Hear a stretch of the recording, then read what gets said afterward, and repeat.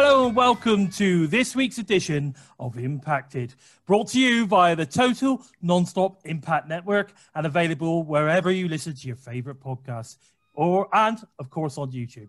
And today I'm joined by my brother from another mother. He wasn't with us last week, but this week he's back with a vengeance. Welcome to the Fro, Joe.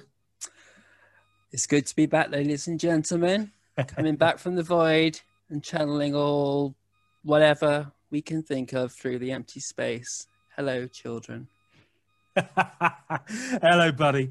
And Enlightened. not only he's the enlightened one, and not only do we have the incredible, the crazy, the stupendous Joe, but we also have the man who's recently joined us, simply known as Steve. Right, Steve? Hey, what is up, everyone? How are we keeping out there? Hope you're still doing well. Yeah, we're doing good, bud. We're doing good. I think everybody's loving life at the moment. Us in the UK are all in our lockdown. Yay! Loving life. Oh, yes. We love a bit of lockdown, don't we? We just love it. Yeah. And we love wearing our masks and not mixing and stuff. And yeah.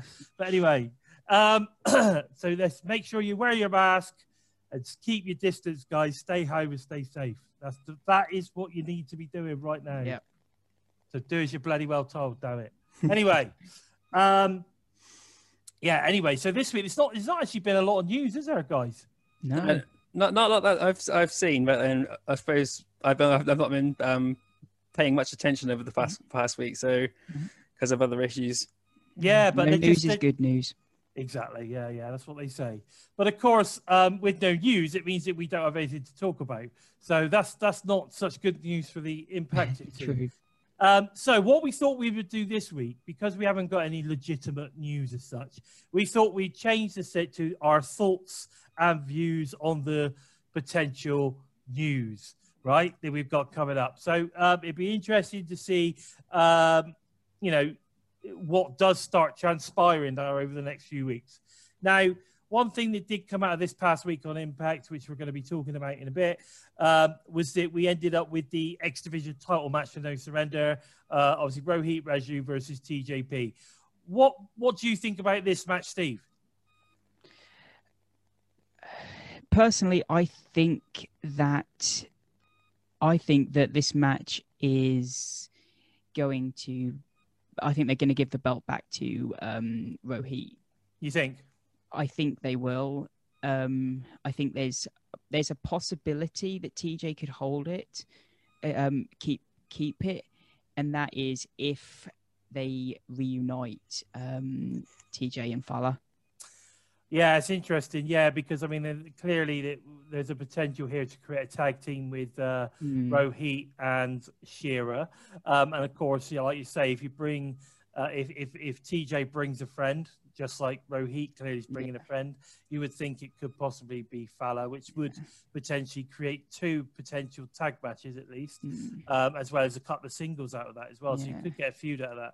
What about you, Joe? What are your thoughts? Yeah, I have to agree with Steve. I think Rohit's getting the belt back because I know TJP said a while ago he's not interested in holding the belt for too long. If he does win it, he's got it basically to progress the rivalry and the story between Rohit and TJP. I hope we do see TJP and Fowler Bar back together, but Fowler Bar seems to be going in a different direction with Johnny Bravo and whatever's happening at Swingers Palace. Yeah, we could talk about that in a bit, hey? But if Fowler Bar and TJP can come back down the line, that would be good, because Fowler Bar and TJP had a really good boost last year, especially against the likes of the Deans and the Rascals. So that it's something that Impact shouldn't let slip through the net too much. No, it's interesting because with obviously the fact that we AEW especially claim to have a very good tag division, which they do. They've got some great teams over there. If we were to sort of kind of start recreating maybe 4 or 5 different tag teams again over here at Impact, then there's so many tag matches that could be had between the two promotions as well, isn't there? Oh yeah, definitely. You've got Violent by Design. They could take on pretty much anyone in the inner circle and have a massive classic right there. Yeah. Oh yeah, that would be really good. I mean, what are your thoughts on the current tag division, Steve? the tag division as it is right now feels like it's being slowly rebuilt. Yeah. It feels like it's in a state of like refurbishment. You look at the tag team as it is, the tag team division as it is, and you've got, I'm trying to think of who's in it right now. You've got the Good Brothers who are holding the titles. The Machine Guns are kind of not active. You've kind of got beer guns right now, although Storm isn't technically on the roster. So you don't know what his position is right now. No, exactly. Obviously, we've got Triple XL. There is Reno Scum, although we haven't seen them for a little while. I think that's due. Yeah. So you'd like to say Reno Scum are there, although I know that Thornstowe has his nursing duties, doesn't he? So he might be quite preoccupied with that right now. Yeah, exactly. I think that's why we've not seen much of Reno Scum over the last couple of sets. It's why we've not seen Alex Shelley as well. Yeah, exactly. Yeah. You know, those are the issues. I think I like the beer guns thing personally. I'm proper down with that. I think that's cool. Plus, I am a massive James Storm fan. So to have James Storm back in the company in any way, shape, or form is good for me. And to like you say, to tag him up with arguably, you know, if you think about it, you've arguably got the best two tag teams that TNA, you know, or Impact has ever seen, and now you've got one half of one of them or one half of the other. It's almost like a super tag team. Yeah, I like that they're still experimenting with like they used to back at you know, they didn't have to have a solid tag team unit. You know, we had like AJ Styles and Samoa Joe. I think they formed a team. This is all right before my time, so I'm just throwing out names at the moment. But you know, James Storm and Chris Sabin is a good example of two people that have worked together in the past, and now they're forming a solid unit. You know, James Storm's done America's Most Wanted. Like I said, Samoa Joe and AJ Styles were a team, I think, for a little while. You know, so they're putting big names together and they're forming teams, but they're working rather than two big names working together just for the sake of it, and then it just doesn't go anywhere, or the matches just are too one-sided. Yeah. I mean, I think it makes sense. I think the bottom line is, at the end of the day, you know, bring James Storms in to tag with Sabin. It makes sense, doesn't it? Because that way you're potentially continuing what you may have done with what you were probably planning on doing with Machine Guns. You know, all you've done is you just replace that person, and it makes sense. The whole storyline makes sense. And of course, with regards to James Storm, you're throwing him back straight into the main event scene. Exactly. And he's not out of place. He's not out of place because he's a main event player. Yeah, you took the words right out of my mouth. You know, James Storm's got a lot of history with Impact Wrestling, and he's a lot of his character is about respect. So, and that's the first thing he's hammered home to the Good Brothers is you guys really don't deserve it because you got no respect. You're not showing respect for the company. You're not showing respect for the roster. You're just taking the piss, basically. And just so James Storm is fitting straight back into that role, which the Motor City Machine Guns were putting across to begin with. It's just a perfect slot. Oh yeah, without doubt. I think you're right there. Now the other news that came out of this past week on him, and again we'll talk about that in a bit, but was the Ken Shamrock suspension. It's come out sort of kind of it's indefinitely. So you know that seems pretty harsh. But you know you can't go around beating up officials and basically anyone that comes anywhere near you. You know, regardless of whether you're in a ring or not. You know, what are your thoughts on that, Steve? This was kind of interesting because obviously we saw on the following week's show that this week's show that Scott basically said that he hopes he never sees him in Impact again, and that obviously he's going to suspend him indefinitely. Yeah. But obviously what we saw on last week's show was Shamrock attacking Sammy, attacking all the security guards, and then standing in the ring saying, "This is my house, this is my ring." And it takes me back to this whole storyline that is going on with AEW and Impact, and like, could he be a player in this whole storyline? You know, this is my house, this is my ring. Wow, who knows? You might be right there. I know that there has been some interactions on social media between Ken and Tony Khan. What about you? What about you, Joe? What do you think? I was surprised to see Ken Shamrock turn on Sami Callihan. I knew I didn't think it was going to happen anytime soon, and I saw them. Ken Shamrock's response to him getting suspended this morning. He said he's not done. Scott can put as much barriers up as he can. He's not done, and when he comes back, everyone's going to be on notice. And when Steve just mentioned the potential of Ken Shamrock either jumping to AEW and doing something there against Impact Wrestling, or coming back to Impact Wrestling to take on AEW, because Impact Wrestling is his ring. He was the first TNA World Champion. Yeah, that's interesting. I never really. We could see Shamrock versus Kenny Omega in a one-off. You never know. Or Ken Shamrock can take on quite a few guys on AEW, despite his age, despite them. He's got the experience. It's like still go, can't he? He can go. It's amazing what he can do at his age. He can. Yeah. I mean, Christ, he's still doing suicide dives. Yeah. I don't think we even saw him do suicide dives in his prime, to be honest. But there you go. But yeah, no. So it's interesting to see where that story's going and where he's going to come back into the fold. I think it's definitely going to be something to do with AEW. So we just got to look forward to something fresh turning up a little bit later down the line to find out what that's all about. We've also seen a lot of positivity coming from Matt Cardona with regards to his status with Impact. Now, the way he's talking, you would have thought he was signed. We've had nothing official to say that he's officially signed with the company, but the positivity that's coming from him, he's been praising management, he's been praising the roster, he's saying he's got something to prove, all these kind of things. So what are your thoughts, Joe? I've read some of Matt Cardona's recent interview. I forget where it was, but he said that he's come to Impact Wrestling to rewrite himself. He's always ready. He spent the last 10 years with highs and lows, and he wants to prove not just to the fans that he's a main event player or he's still got it. He wants to prove it to himself. And Impact Wrestling, he said, is the perfect platform for people to come to do that, because a lot of people have come to Impact Wrestling to reinvent themselves, like EC3. Eric Young's doing it now. Moose signed with Impact Wrestling indefinitely, basically, and so is Eddie Edwards. And Matt Cardona, they've got something building now between him and Brian Myers. So they're not going to be building something like that if he's not assigned. I think he is, and I think it's just a matter of time before it comes out the woodwork. I think it's very interesting. There's one thing you mentioned in there, which you could put down in this section anyway, was that Moose is signed for a long time. Now, I have seen a couple of rumors online that saying he actually isn't signed for a long period of time. He's only got maybe 2 or 3 months left on his contract. Now, there's two things here. There is a possibility that's the case, but there's also a possibility that he may have already re-signed.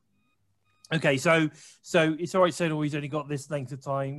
He could still sign, pre-sign before his contract runs out. He could have committed already because, Impact are really committed to him at the moment. They're really investing. They're really building him. They clearly have him as their next world champion, and what a great world champion he would be. Because the man is huge, he's athletic, he can wrestle, he can promo, and fucking, he's jacked. Is he not jacked? This past week on Impact, I couldn't believe how jacked he was looking. Right, is God, just incredible. Just his laterals were incredible. But that said, I think Matt Cardona is definitely showing the signs that he is already signed. He's been praising everything, hasn't he? He's been promoting Impact all over the place. What have you seen, Steve, on that? On that side of things, I haven't seen anything from Matt Cardona. From what I've seen from him on the show and social media, it reminds me of like when the Good Brothers came in. Here's a guy who feels like he wants to be here, is enjoying his time here. Yeah. And from what I've seen of him on the show, it's ironic I'm going to mention this guy because he recently appeared in the Royal Rumble, but it makes me feel like here's someone like Christian Cage. Yeah. Feels like someone who is like a completely new character and feels like, hang on, here's someone we can give a new chance to, and someone that can feel like a new character completely, and we can meet our own wrestler who you can look at like completely a new kind of sort of completely new person. Yeah. I think one thing is for sure. I think if Matt Card, if there was an audience, if when he arrived there was an audience, I'm telling you now, like, I know there's a lot of people out there that are like, oh, Matt Cardona, Zack Ryder sucks, and all that kind of stuff, which they shouldn't, because he's a bloody good wrestler. He's very good. You don't spend 16 years in or in one of the premier wrestling company and suck. That's just, you're not being a very good wrestler. That's rubbish. They're not going to continue keeping you there if you can't do the job in the ring. So I think at the end of the day, the guy is very good at what he does. We've only really seen one characteristic, one sort of kind of side to him over the last sort of kind of like 10 years or so with the whole Zack Ryder character in WWE. But the Matt Cardona is a completely different person. He's got a different name, he's got a slightly different look. It's similar but different, and I think, and he certainly is bringing a slightly different attitude, and it would be interesting to see where he goes. And like I said, I think if there'd been a live audience, it would have been a huge pop, like you say, like that kind of Christian moment when Christian came to TNA, that kind of thing. Whether it had been quite as big a pop as that, I don't know, but it certainly would have been it would have been along those sort of lines. You're right. Yeah. Is Matt going to do what Christian did, though? This is the thing. Only time will tell now. But what I do like is how positive he's been in putting the company over, and that for me is gold. Yeah, I just sort of meant like someone who could come in, completely reinvent themselves, and if they left, have someone they can walk out and say, I'm a new person. Yeah, he could, but like you say, he can go away and continue his journey. But I think it's great. I think it's good to have someone of that stature, 2.2 million Twitter followers. We've got to bring some of these people to Impact Wrestling, surely. So it's going to be interesting to see how that all starts to pan out when people start to realize that, this is not just, possibly a short-term thing. This could be a long-term thing, that he's going to be there. And I think it's good. I think it's really good. And to put him against Mars as opposed to them, being kind of pally, best mates type character, I think that's the right thing to do also. But, so what we've got now, we've got like a rivalry thing. And of course, we'll talk about that in a bit. But that's pretty much about it, guys, isn't it? I mean, it was a pretty news-light week, really. It's nice. I mean, what they say is no news is good news. So, everyone is just politely getting on with their business. So I think we should just move on to, a nice review from this past week on Impact. What do you think? Yeah, if anyone listening or watching has got any news items we missed from this week, by all means, drop it in the comments. Oh, for sure. Yeah.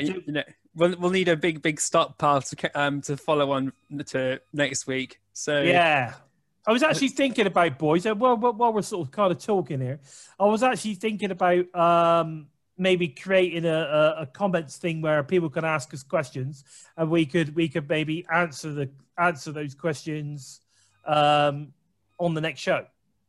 Yeah, go for it. Yeah.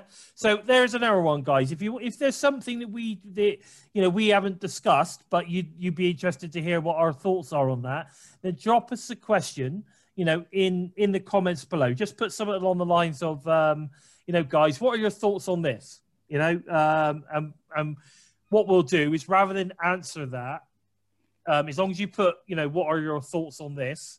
Yeah. Then we'll know that question is to be on the show. Then we won't reply to that. We'll leave it for next week, and we'll leave some comments. That make sense? Yeah.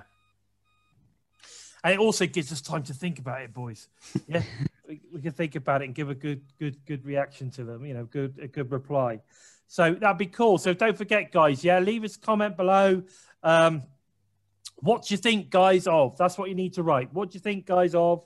And then fire away. And yeah, we'll give you our thoughts next week or on the next edition, next episode of Impacted, which normally goes out every Friday. I'm hoping that the Brother Joe and Steve put together something for next week because unfortunately I'm moving house, so I'm not going to have any internet, so I won't be around next week, guys. So lucky you, you'll have to put up with host Joe and Steve only if they manage to get that done. So that would be hopefully they will. So fingers crossed. If not, Impact will be back the following Friday. Just fingers crossed. So everyone put the fingers. We've got to get close to that's going to happen, right? Fingers are crossed. Fingers are crossed. Let's get it happen. Can't move make the toes. it happen. So yeah, so you know, absolutely superb. So I want to talk about again. We talked about it last week. Do you not think I love the new This Is the Night opening? I do. I think it's really stands out a lot more.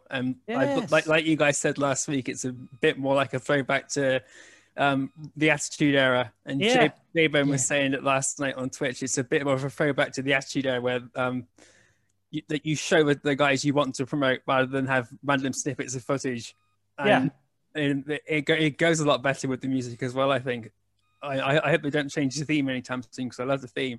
Yeah, This Is the Night is great. I think it's superb. It certainly needs to continue as that for at least the next year, I think. And then maybe look at revamping it again, because you've got to continually keep refreshing stuff up, you know. But yeah, This Is the Night is great. I love it. And like you say, the way that it's the way it drives with regards to the sort of kind of like the footage that goes with it. It's really good, really good. I love the whole flashing Impact thing. You know, it comes up with all the stars, and I love all that. That's really cool. It's like it flashes with the beat of the drum, kind of thing. Yeah, it's really good, really good. And so, hats off to whoever edited that as well, because that's a really good job. I think that's where we're seeing Josh Matthews' production come in now. I think Josh Matthews has had a really good influence on how they should revamp things like that. Yeah, I mean, I think. Do you know what? That's interesting you should say that, because one of the things that I've got later on in this is how much the production of the show seems to be stronger than it was, say, you know, a couple of months ago. To me, it just seems to have got stronger in the probably since the last pay-per-view, I guess, Hard to Kill. Because see, what was interesting about Hard to Kill, and I'm going to say this now, right, is it was the first pay-per-view that we didn't have any technical issues at all. Yeah, I'm thinking about it now. That's what I've noticed that too. And the one last time before that was Slammiversary. Yes, that's right. So they didn't have any no, I think they did at the beginning. They had a few things at the beginning, but then it was very early on, and then it all got sorted. Yeah. But then you had BFG, which definitely had a few issues, and then this did Hard to Kill had none. So, you know, one of the things that people kind of gripe about is sometimes when they go live, we do end up with a few issues. They're not quite as slick on the live, but then, you know, if you're not doing live every freaking week, you know, you know, it's harder to get that consistency and understand everything, isn't it? There's going to be a bit of ring rust. Yeah, exactly. There's going to be a bit of ring rust if you're not doing it constantly. They get to do it 4 times a year at the moment, so it's not like, you know, they're doing this live thing all the time. But I thought Hard to Kill was absolutely flawless. There was no issues in anything, no sound, nothing. And they added in the crowd for the first time, and that worked. You know, so, you know, where they could have saved that for the productions. They could have saved that for the show, you know, the tape shows, where they could have properly spent a bit of time getting it all right. There was something else that happened tonight, which I don't know whether you guys will have noticed, but I did. All right, we haven't had it previously, because previously all the crowd noises have been very kind of like generic. It's been very, you know, it's sort of there, it's underlined, but it doesn't, you know, you might get the odd up and down with the win, or if someone's on a flourish of offense, you might get a load of cheers or whatever, right? But what we had tonight was the crowd actually responding to what was going on in the ring. Yeah, you get a lot of boos when you'd see Larry D in that club of Crazy Steve, and or when Brian Myers had come down to the ring. There was a lot of boos booing while he was on the mic. Yeah, It was interesting how they did that. But even when there was a section in our first match, we'll talk about in a second, Tasha and Havoc, where Havoc was basically hitting Tasha with like loads of like, you know, hard hitting blows, and for each one it was yay, and then and then when she hit her again it was yay, and then, you know, all these things sort of make a massive difference, and it becomes the almost like you start to believe the crowd's actually there because they're responding to what's, you know, they've done it in such a way that it's responding to the actual match. I thought that was very cool. Yeah. It'll be interesting when crowds come back because there'll be like some wrestlers that fans won't like boo for that are heels. So the boos probably won't be responding to the correct or the wrestlers that are heels. Well, do you know what? Right now, this is the thing. Now, I don't know whether, you know, anyone agrees with this or not. But one of the big things that Impact have again have been criticised for over the years was not having the audience mic'd correctly, right? Or not having that, not being able to get that response. Like, you know, like I know that the Melrose Ballroom where I was, I mean, God, it was loud as anything in there. But when you watched it on the TV, you thought nobody was in the room. Like, but believe you me, the place was buzzing. Like, people were going nuts. But like I say, when you watch the edited version on telly, you didn't really hear where they brought the volume down or whatever. I don't know. They not mic'd it in the way that it should be, or what, I don't know.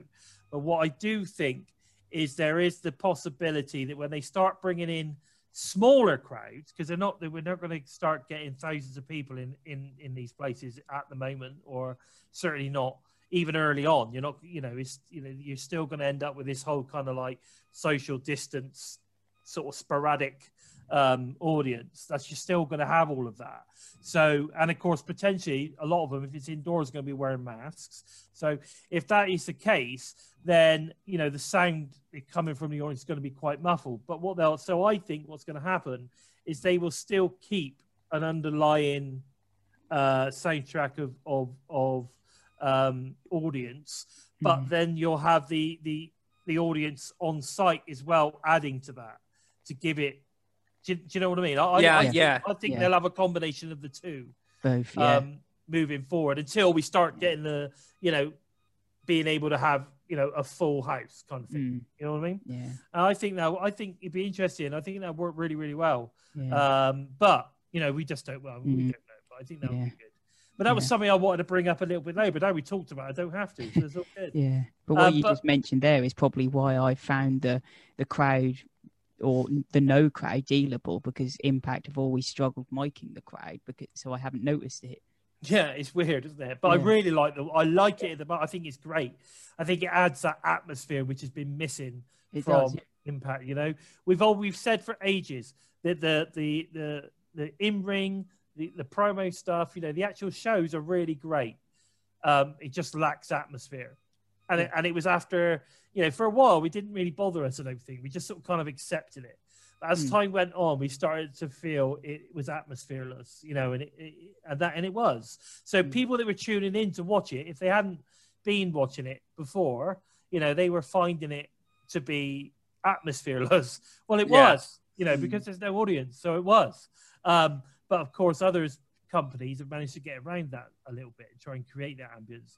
You know, I'm not down with the whole virtual thing. I think that looks ridiculous.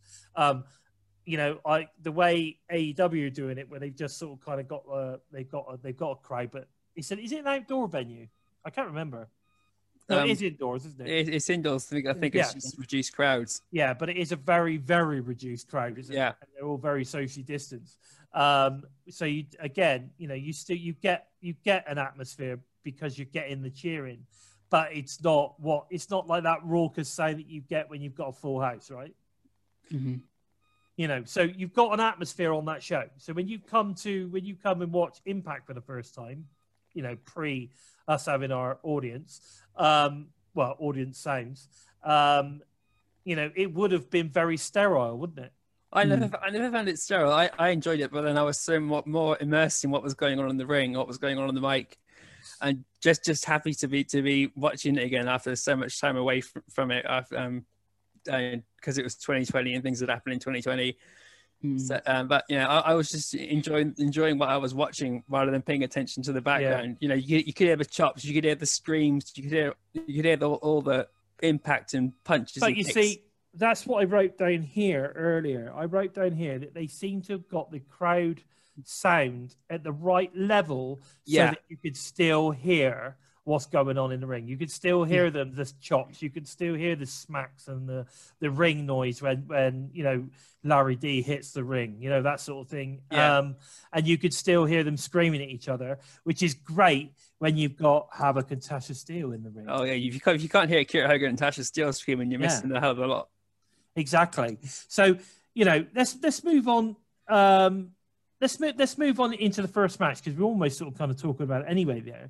So the first match, obviously, Fire and Flavor kickoff. And I got to say this, the match is Tasha versus Havoc, but did you not love Tasha's ring attire? That Tasha Steele is impressing me more and more. I'm really pleased to see her since she came in. Her ring attire was fantastic, and her ability in the ring has improved tenfold since she first came in. She lost to Kylie Ray on her debut match, and since then she's built up and built up and built up rather than go down and go stale. Yeah, I think, I just thought the overall look, when she came into the ring, she just looked really, really cool. Like, it looked like a main event star. Badge. Yeah, definitely. The way she held herself, the whole look head to toe, everything about her said, that girl is a champion. That girl is a star, right? Before she even done anything. I mean, what did you think about that, Steve? Yeah, the outfit is like, I've got the outfit of a champion now. You know, I've upgraded to a champion's outfit now. I know that I am a star. This is me. Take it or leave it. I'm here for I'm here to show everybody how good I am. You know what I mean? In everything that I do, from head to toe, the way I walk, the way I talk, the way I perform in the ring, and the way I look. Everything about her says, I am a wrestling star now, without doubt.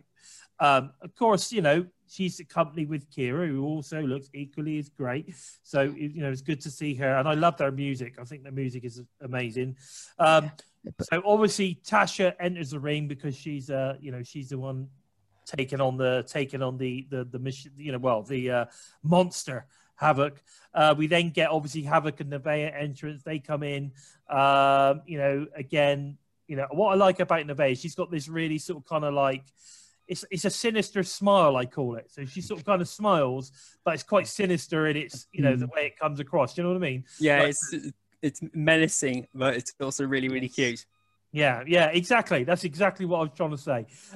So I think, so they all come out, obviously Havoc is all full on ring attire. She looks great, $1,000,000 as she always does. And then the match kicks off. What I loved was that, straight away you're thinking, oh my God, this is like David and Goliath here. You know what I mean? Like Tasha's going to get an absolute beating. But she was so fast in her offense that she's just like a little bee. She's sort of kind of like buzzing around, hitting you, and then like almost like a Jedi with lightning speed coming at you from all action. She was absolutely killing it to begin with. Really, really killing it. I think Havoc was like, Jesus Christ, how am I going to touch this kid? I can't even get hold of her. And everything she tried, Tasha just was out of the way and in with a leg shot or whatever. Bottom line, commentary again on this was superb. Pointed out the fact that she was clearly going for the legs. If someone's bigger than you need to make them small, right? So they're going for the legs. She's clearly doing that. And of course, if her legs are knackered, she can't pick her up and all, to do the power moves. We get all of that stuff. But I thought the opening section with Tasha was pretty awesome. What did you think, Joe? I love the match start to finish. Tasha Steele's offense is very closely matched to how Kiera Hogan always started to build her matches now. It's go in, hit them, move, mouth off at everybody, go in, hit them, move, mouth off at everybody. It's very consistent. Yeah. And it's even though you think, it's going to get predictable, it still manages to throw people off the game because it's doing what it's meant to do. It's meant also to the jaw jacking. Yeah, George acting trash talking, it adds more than rather than take things away. And then when someone finally does get something in, like having Havoc just clubber you and you go flying down, you're really, really happy that someone finally shut her up. Yeah, I get that one, definitely. What about you, Steve? What do you think of Tasha's opening flurry of offense?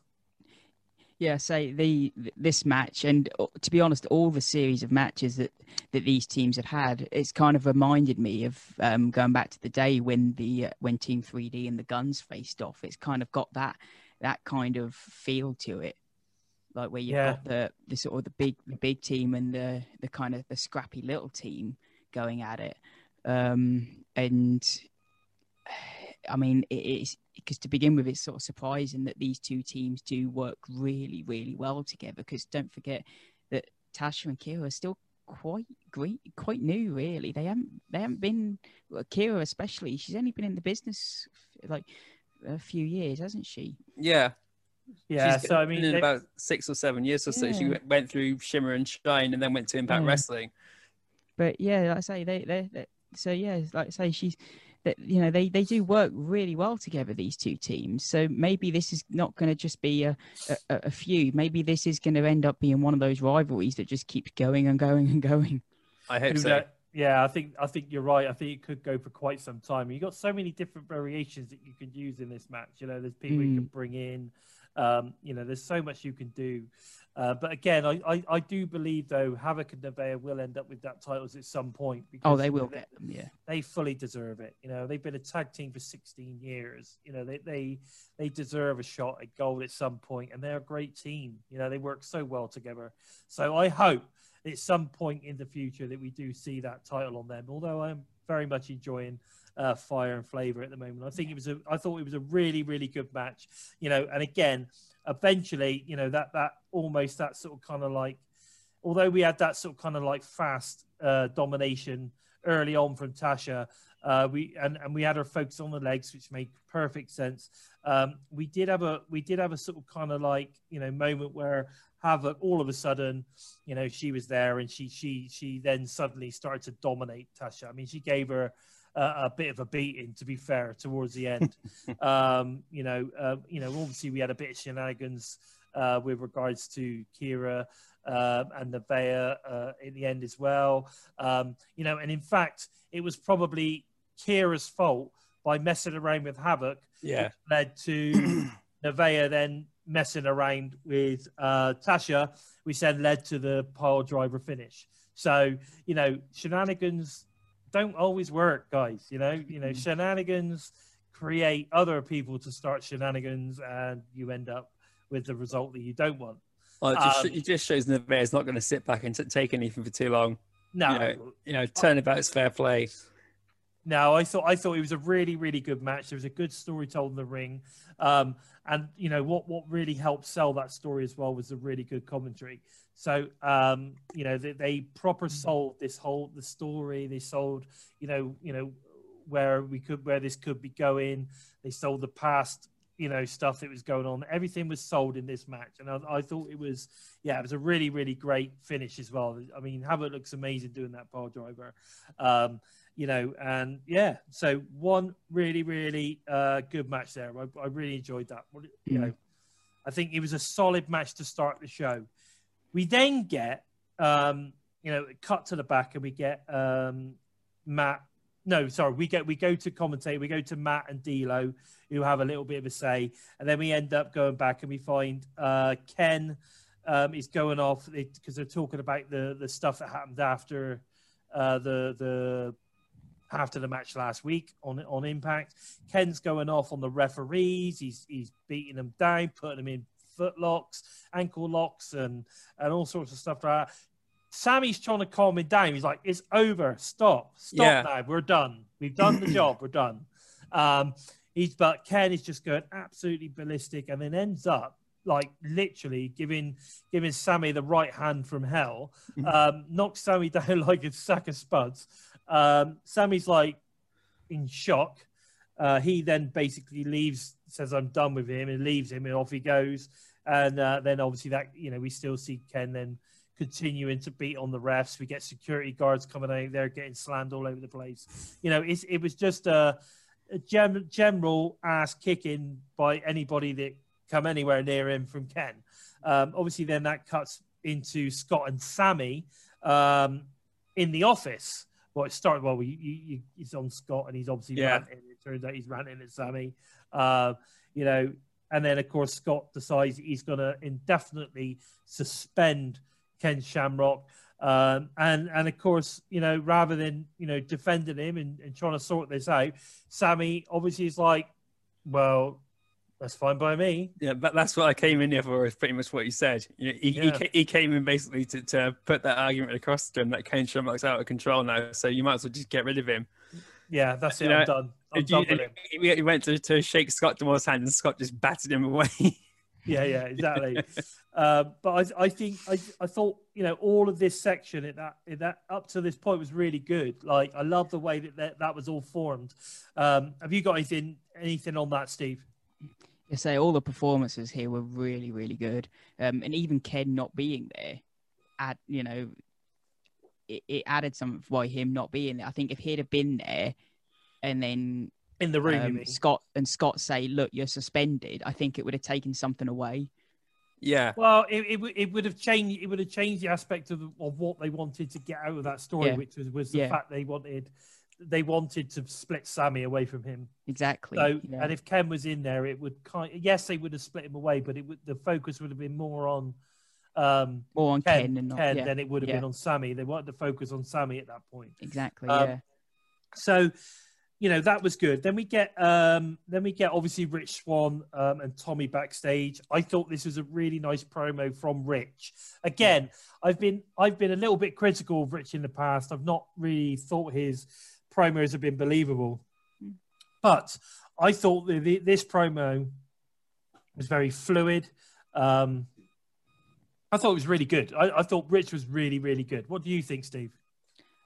I've never had a problem with Rich's promos. I've always thought he's been a really good promo.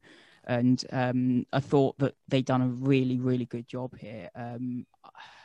Last week, I think it was last week, wasn't it? They made the match. I had a bit of an issue with it. Like, I have no problem with Tommy, but I don't really want to see him getting a title shot. But here, they did a really good job where they made the match have more meaning by giving the history behind Dreamer giving Terry Funk a title shot and his, 50th birthday, was it, I think, with Dreamer in it on his, when he had the title, I think. Yeah. So they gave the match more meaning in the history of it. Mm-hmm. So I thought they'd done a really good job in this segment. Yeah, I thought it was good as well, and it gave, like you say, it was giving reason and relevance to why they're doing what they were doing. What did you think, Joe?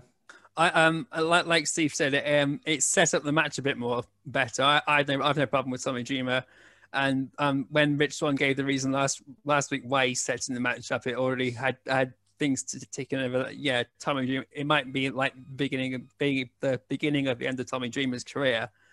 For one thing, in ring, obviously, or at least a step back for a while. But and then of course we had Chris Bay and Moose getting involved last week as well. So we might not even get Dreamer versus Rich Swann. We might get Moose like injuring Tommy Dreamer or taking him out, and then it'd be Moose or Chris Bay in there instead. Yeah. So it's got loads of open doors on where it can go. Yeah, and again, it's just good storytelling from Impact Wrestling, and the fact that they did mention Rich Swann mentioned that Tommy Dreamer had done Mr. Terry Funk. I didn't even know that had happened because I only started watching wrestling in 1999, so a lot of the histories are well done. Me, I only watched like WWF back in the day, but it's a nice setup for a good feel good match as well, like we had with Jordan Grace and Jazz. So whichever way it goes, I'm happy with it.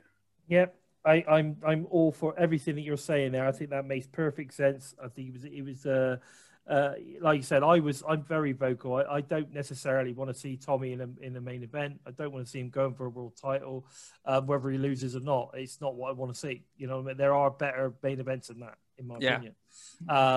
But I like the way they're setting it up as a part of the story. It makes sense. The story's going to build. Obviously, we're going to have next week as well, to add more fuel to the fire.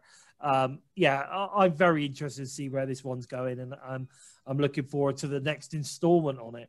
We then get a promo from the Good Brothers backstage. Mo, what I found really weird on this one was they were very much promoting AEW in this, which led me to think, right, which wrongly, I'm going to say, which led me to think they weren't necessarily going to get one of those Tony Khan, Tony Schiavone adverts, right? Because I thought it was almost like the Good Brothers were doing the promoting for them, right? Because that's what it was like. Like, I'm like, they're stood there holding the Impact titles, but they're like promoting AEW and what they're doing in AEW as opposed to what they're going to do in Impact. It was bizarre for me to see that. It was really bizarre. And I was like, hang on a minute, I'm going to take my Good Brothers t-shirt off in a minute. Tear it up. Yeah, I was like, go all Hulk Hogan, rip it apart. I was not impressed. But of course, then the beer guns interrupt. And, we get, anything for me with James Storm. I've said this before. Anything with James Storm for me is gold. The guy can promo his ass off like 24/7. And I thought this was really good, the way that they kind of created this match for next week between these guys.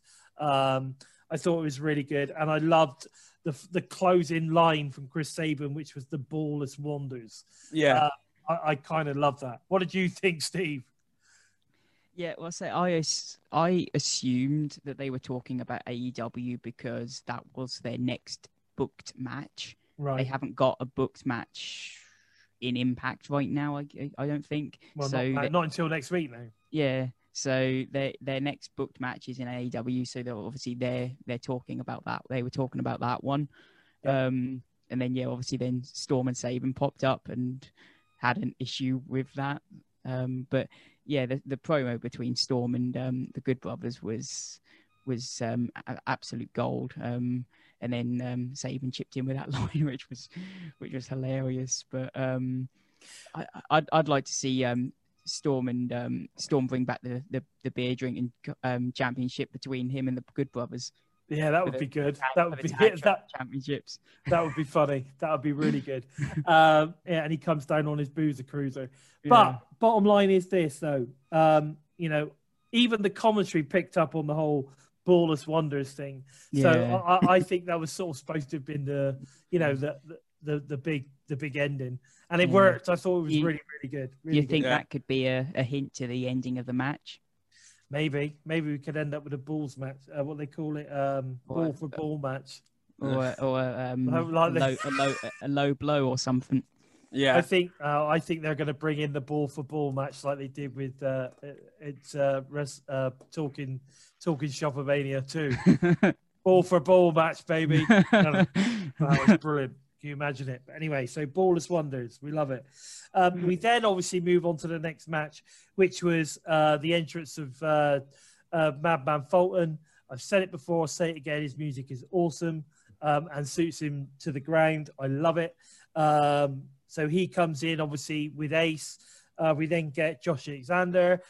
Do we think Josh Alexander needs to get some new music? No, I like that he's still got the North sort of music. It's now his music. It will obviously change as time goes on because he's got another year at Impact Wrestling, so it probably will change near the second half of his end of the year. Maybe. I just think it's all part of his change to become a singles competitor, though. I mean, like you remember when I interviewed him, Joe? It came out that originally that music that they used for the North, which is he's now using for himself, was originally written for him because when he came in, originally he was coming in to do a singles run, and then they saw the potential in the North as a tag team, and they put that to him, and that's what happened. And then that music then became the North's music. Now he's using that obviously as his singles run. I don't know. I just think that because it's so associated to the North now, that it's taken away from the fact that he's now going as a singles. He's doing a singles run. He's got new gear. Yeah. I don't know. What do you think on that, Joe? It still adds that menacing persona that you want from Josh Alexander, and I do believe that, like I said, it will change in the next couple of months or so as his singles career builds up a bit more.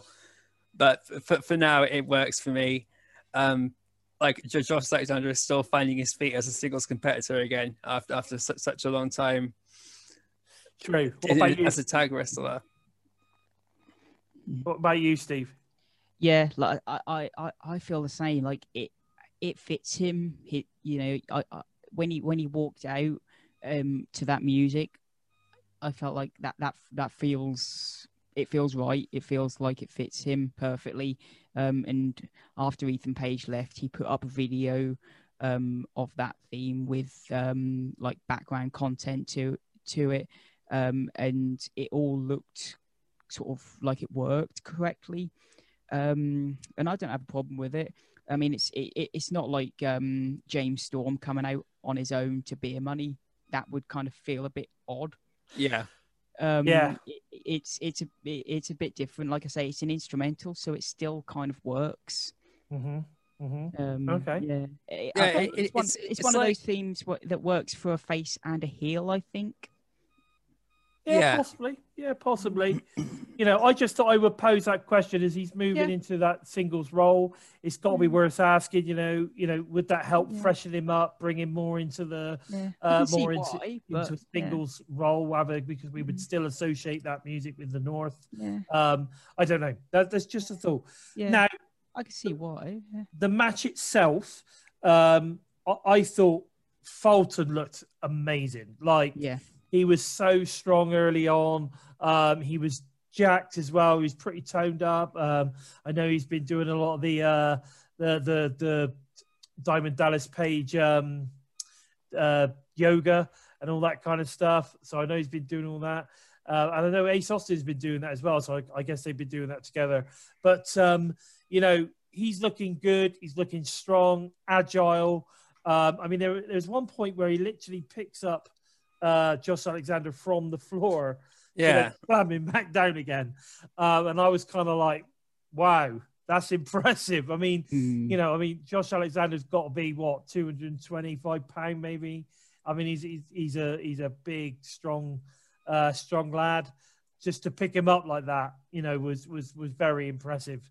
And yeah, I think regardless of the result, obviously we know that Josh managed to get that pole driver in there to get the win. I thought it was a really, really good match. Both guys looked good, and nobody has gone away from the match like, oh, he just got absolutely destroyed by Josh.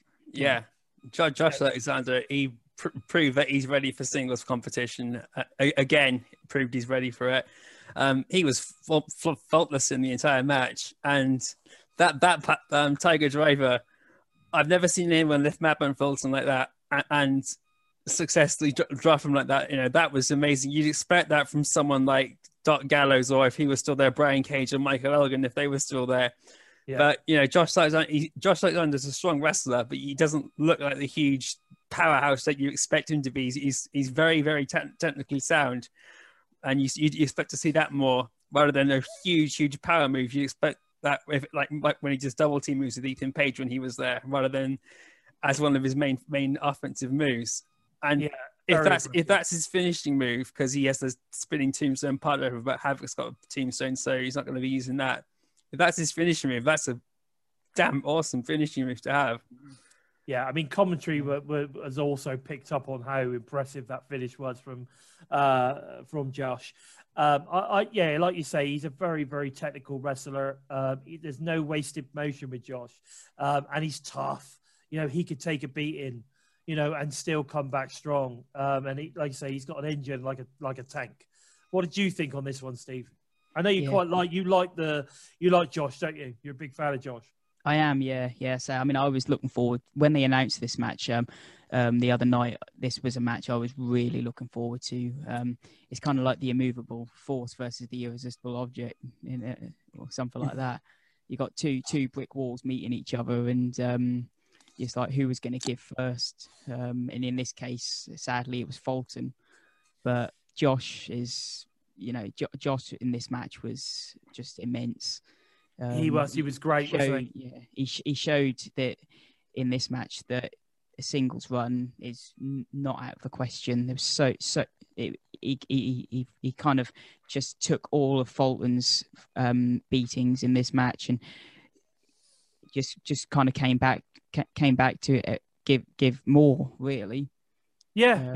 I thought it was an intense match. I absolutely loved it. Yeah. Again, guys, leave your comments down below. Let us know your thoughts. If there's any questions you might have for us, make sure you put the make sure you put the special words. So, at the end of the day, I think it was a really solid match. Both guys came out looking strong, regardless of the result. Really, really good. I'd like to know where Fulton goes from here, though. That's the thing, though, because he looks strong in the win. I suppose it doesn't really matter. It doesn't really matter. He might have lost, but he still looks strong. So I think I am interested to see where he goes from there. But it was, he looked good. He looked strong. So there's it wasn't detrimental to him at all, in my opinion. We then go on to a Good Brothers action figure advert. Now, the limited only and all that kind of stuff. I thought it was good. I don't know what Impact get out of this, or whether it's just one of those, moments where they're supporting their talent in their outside the wrestling show endeavors. I think it probably was. There's a limited amount of these, so you need to get up there and order them if that's your thing. I'm sure Matt Cardona is all over that, and Brian Myers. They've probably pre-ordered them already. But yeah, no, if it's your thing, get pre-ordering your action figure of the Good Brothers. They look really awesome, to be fair. I thought they looked really good. I loved all the additions that you've got, the different heads and the different hands and all that kind of stuff. I thought that was very cool indeed. Much better than your standard figure. Yeah, the AEW's got some figures coming out like that as well. And I think Eddie Edwards might have one too. I saw Alicia Edwards a couple of weeks ago had something about Eddie Edwards possibly having something like that too. But you have to check over our Instagram and see if you can find anything there. But I know AEW have got action figures coming out like that too, especially with the Young Bucks and their main event characters there. So it's all like tying into one thing, hopefully. But I think that for the Good Brothers, it's a limited edition thing to help bolster their brand. Yeah, of course. That's what I think it is at the end of the day. And it would be interesting if Impact and AEW, have got some sort of joint thing. You never know. They could be like both of them. It could be a deal which involves Impact and AEW, to create that bigger selling fan base. You know what I mean? That bigger. Yeah. So I think it'd be interesting to see, again, why you don't just have to collaborate on your TV shows. You can collaborate on all sorts of things. Help each other market. Exactly. There's everything you can get involved in. Again, it's the same with any of it. If I go to my local, farm shop and I want to buy 20 bags of potatoes, I'm going to get a better deal than if I only want to buy 2 bags of potatoes. It's the same thing. So, it creates that buying power. Is better. So I think it's interesting how that all works out. We then get Myers come into the ring. I love Brian Myers' music. I think he's great. He comes out. He's wearing an eye patch. Obviously, he's been poked in the eye a couple of times, and Eddie bit it, and all sorts of stuff going on there. So he's wearing an eye patch. We then start getting the in-ring promo. He's basically saying that he is the professional wrestler and Eddie is the most unprofessional wrestler on the roster. This all then leads to Eddie coming out and basically attacking Brian Myers, going for it, which was interesting. And then all of a sudden, out of nowhere, Hernandez turns up now, and just basically takes out Eddie and starts giving him a beat down. While all that's going on, we then all of a sudden get Matt Cardona come out, who then clears the ring. Comes out, gets the save. Instantly, we've got 2 alliances here. We've got Hernandez and Myers, and we've got Eddie and Cardona. Now, wow. Like Eddie and Cardona together is pretty cool. Yeah, it's a good way to kick off Matt Cardona's career.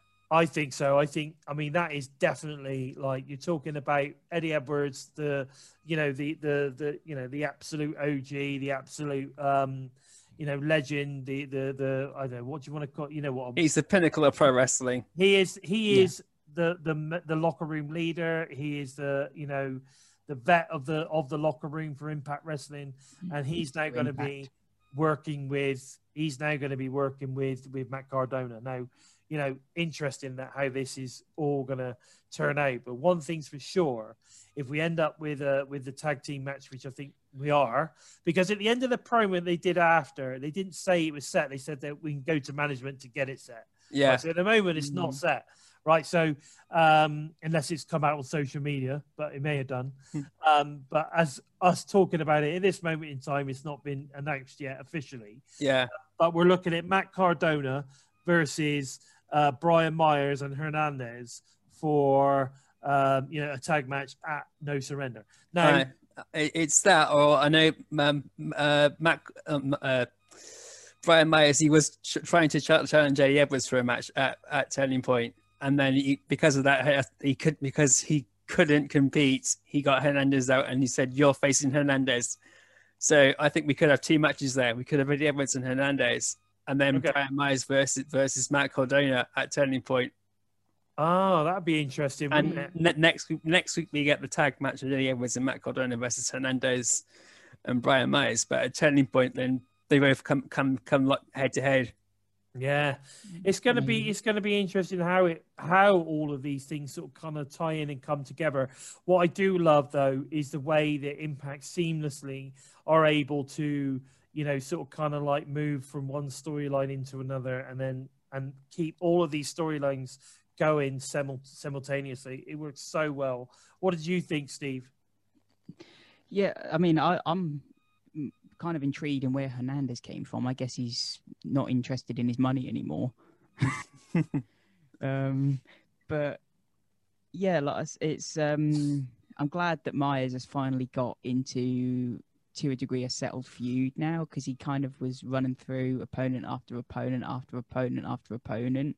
Yeah. So it's nice that he's finally landed in a feud with Edwards, and I mean, you can't get a better feud than Edwards, can you?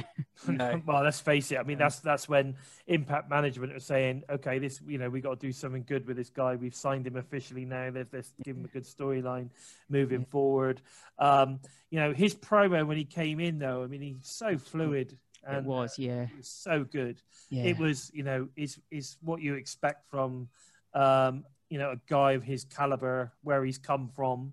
You've got to be good on the mic, in the ring. You could tell that he's worked live as well, because there was no hesitation in everything that he was saying. It was very believable. I thought it was really good. Really good. We've talked about like Moose, Callahan, maybe Omega coming and taking the title off of Swan, but Myers has been on fire since he's come in the company. He's good. He's got a great look. He's got a great look, and he's so good on and off the mic, in the ring, everything. He's just an all-round professional wrestler, the most professional wrestler on the roster. And that is the bottom line. Now, I thought this is good. Like I said, we ended up with that, looks like a match next week with the tag team match between the two teams. I thought also, I thought Matt and Eddie afterwards. I love the way that they're calling Brian at the moment, Bad Mood Brian. Yeah. Right now, I think that's cool. I mean, they brought that up. That came out first time last week, and when we discussed it, Steve, I said then I thought it was cool. Bad Mood Brian is definitely a take on Bad News Barrett. Yeah. It's got to be. But I just think I'm down with Bad Mood Brian. I think that works really well. Is that, or you got the world's most professional pirate? Exactly, the world's most professional pirate in a bad mood. It was. I'm liking this. I'm really liking this, and I think actually that Brian has come out like looking great. I mean, yes, EY came straight firing all guns at Slammiversary when he debuted. It was all guns blazing, but then obviously at that time he'd signed officially. Yeah. You know, Brian was sort of kind of there. He was making his debut or whatever. But I think they were feeling their way with him. I think he was feeling the way with them too. And then, of course, once he signed, it's now right. Okay, now we're ready to go. But I think they've done the right thing also, because you can't push everybody all at the same time. Exactly. You know, so I think this works really well. I'm loving it. I think Brian Myers is ace. But I'm looking forward to that. And I think Matt Cardona is proving to also be a great addition, very entertaining addition to the roster. Him and Eddie's going to be great. So I'm looking forward to that. Do they have much history, him and Eddie? I don't think they've got any. No. Because Matt is never, Eddie's never worked for WWE and Matt has never worked for Impact or TNA until now. No. So, so there's no history there That's at all. going to be interesting then. Well, you know, we all know that Eddie can work with anyone. Oh, no, I just meant like, you know, it'll be a first for them. So that'll be kind of like a nice, like, first. Oh, yeah, of course, because no one's seen it before. This is completely fresh stuff. So I think it's great. So, and Eddie and Matt have good chemistry, I think. Yeah, you saw that when they did the promo backstage. There was instant chemistry there. Yeah. And you know, Eddie Edwards is there. You know, let's get Scott tomorrow. Let's get this match set up. And you know, the back and forth between them, the amount of respect that Matt Cardona has for Eddie Edwards, and you instantly see that there and there. You can tell that's genuine. It's not just part of a character. And again, going back to the interview he'd done, you know, the amount of respect he's shown for the entire roster, you know, he's happy to be at Impact Wrestling, and that's why I do think he is officially signed. It's just not officially mentioned. Yeah. I mean, he was talking about in one of the interviews I saw, he was putting over Ace Austin, he was putting over Fulton, he was putting over Eddie, and you know, it was good. It was really, really good to see that. We then go to backstage, and obviously we go to find. I forgot what it's called now. Is it Swinger Palace or something? Swingers Palace, like Swingers Palace in Las Vegas. And we've got Bravo is now obviously working for Swinger, it seems, making the Wonga for Swinger. We had the swings. Is it the swinglets or the swingerillas or something? In the background, we've got Fallah Bahh and we've got Alicia Edwards on the tables. So and they lose, unfortunately, quite a lot of money it seems. House wins. Swinger comes along, does his bit, wants to get his cut of the money, pings out like a ginormous roll of newspaper with a few notes around it, and a big wad of cash, and then has his latest wad to it.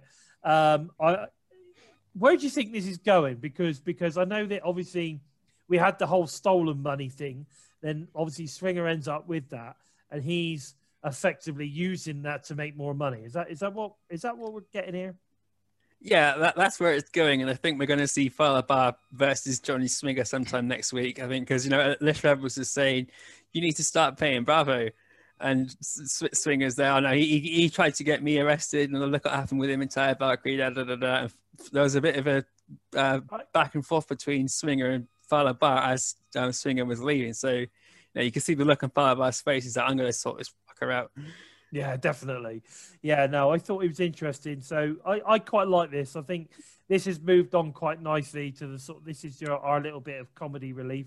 Yeah. And I think it was good. It was really good. Steve, you?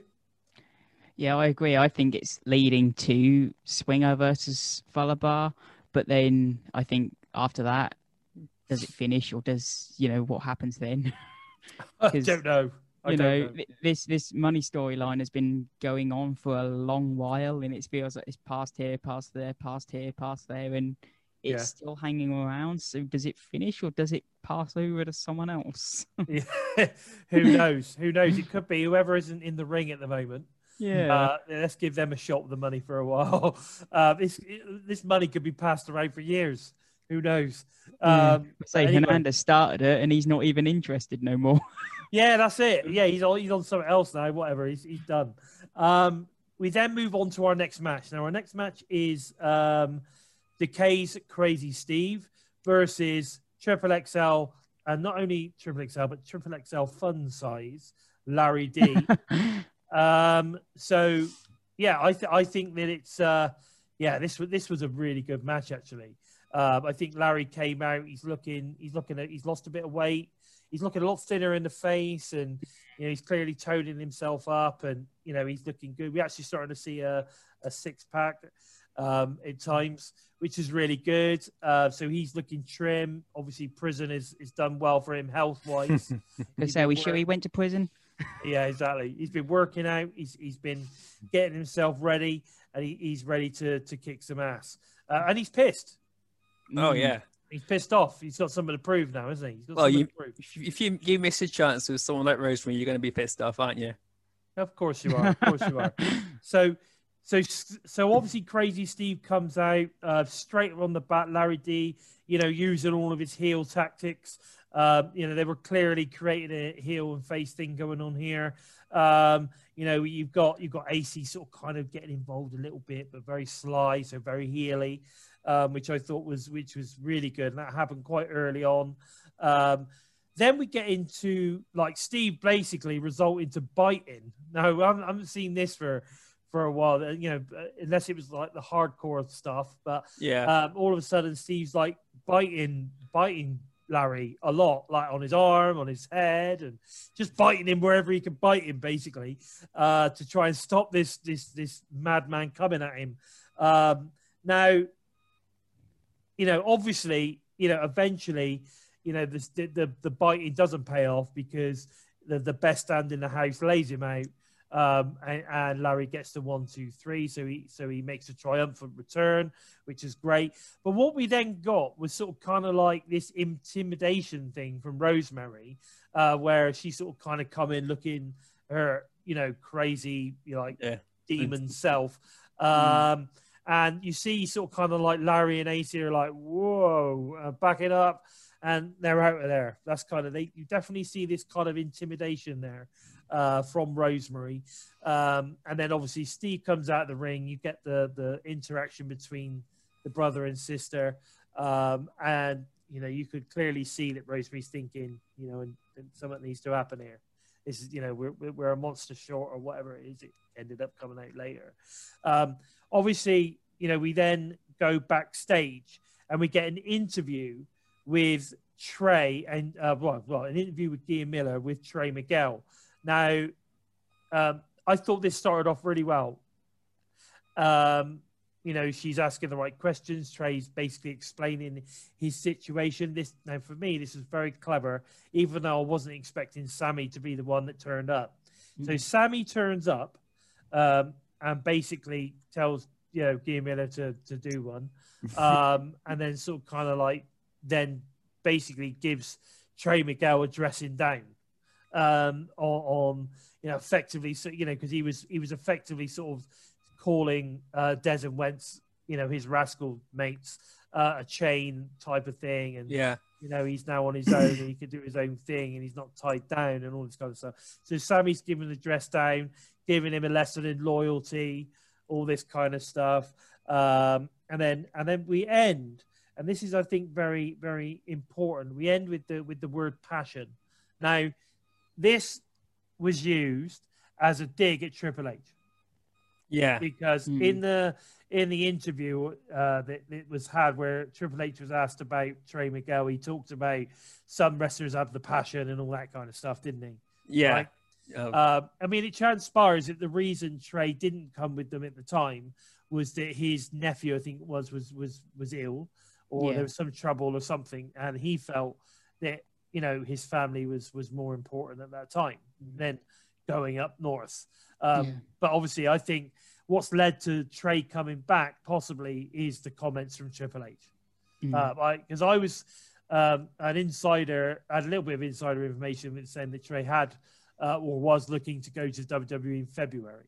But it just obviously didn't pan out for whatever reason. He's decided he didn't want to go for whatever reason. He wanted to come home. It could be something as simple as he's realised that not being at Impact is Impact's where he wants to be, at the end of the day. And because he gets to be there with his brothers, which is true to a degree what he's saying. Yeah, they were a crutch to him because he was always associated with just the Rascals. Even when he was breaking out solo, he was tipped to be the next AJ Styles along with Ace Austin, but he always kept falling short. And even Trey was talking to Sammy and Trey was talking to Gia, he said that he was being overlooked because of them two. So he's also sort of playing down the Rascals and everything the WWE's doing, like you said, that they've pick their favorites and just cast him aside. If you're going to expect that, regardless if it was Triple H or Vince McMahon making the decision, they got what they wanted. They didn't give a crap about Trey Miguel, regardless. Yeah, exactly. And I think it's great that Trey has come home.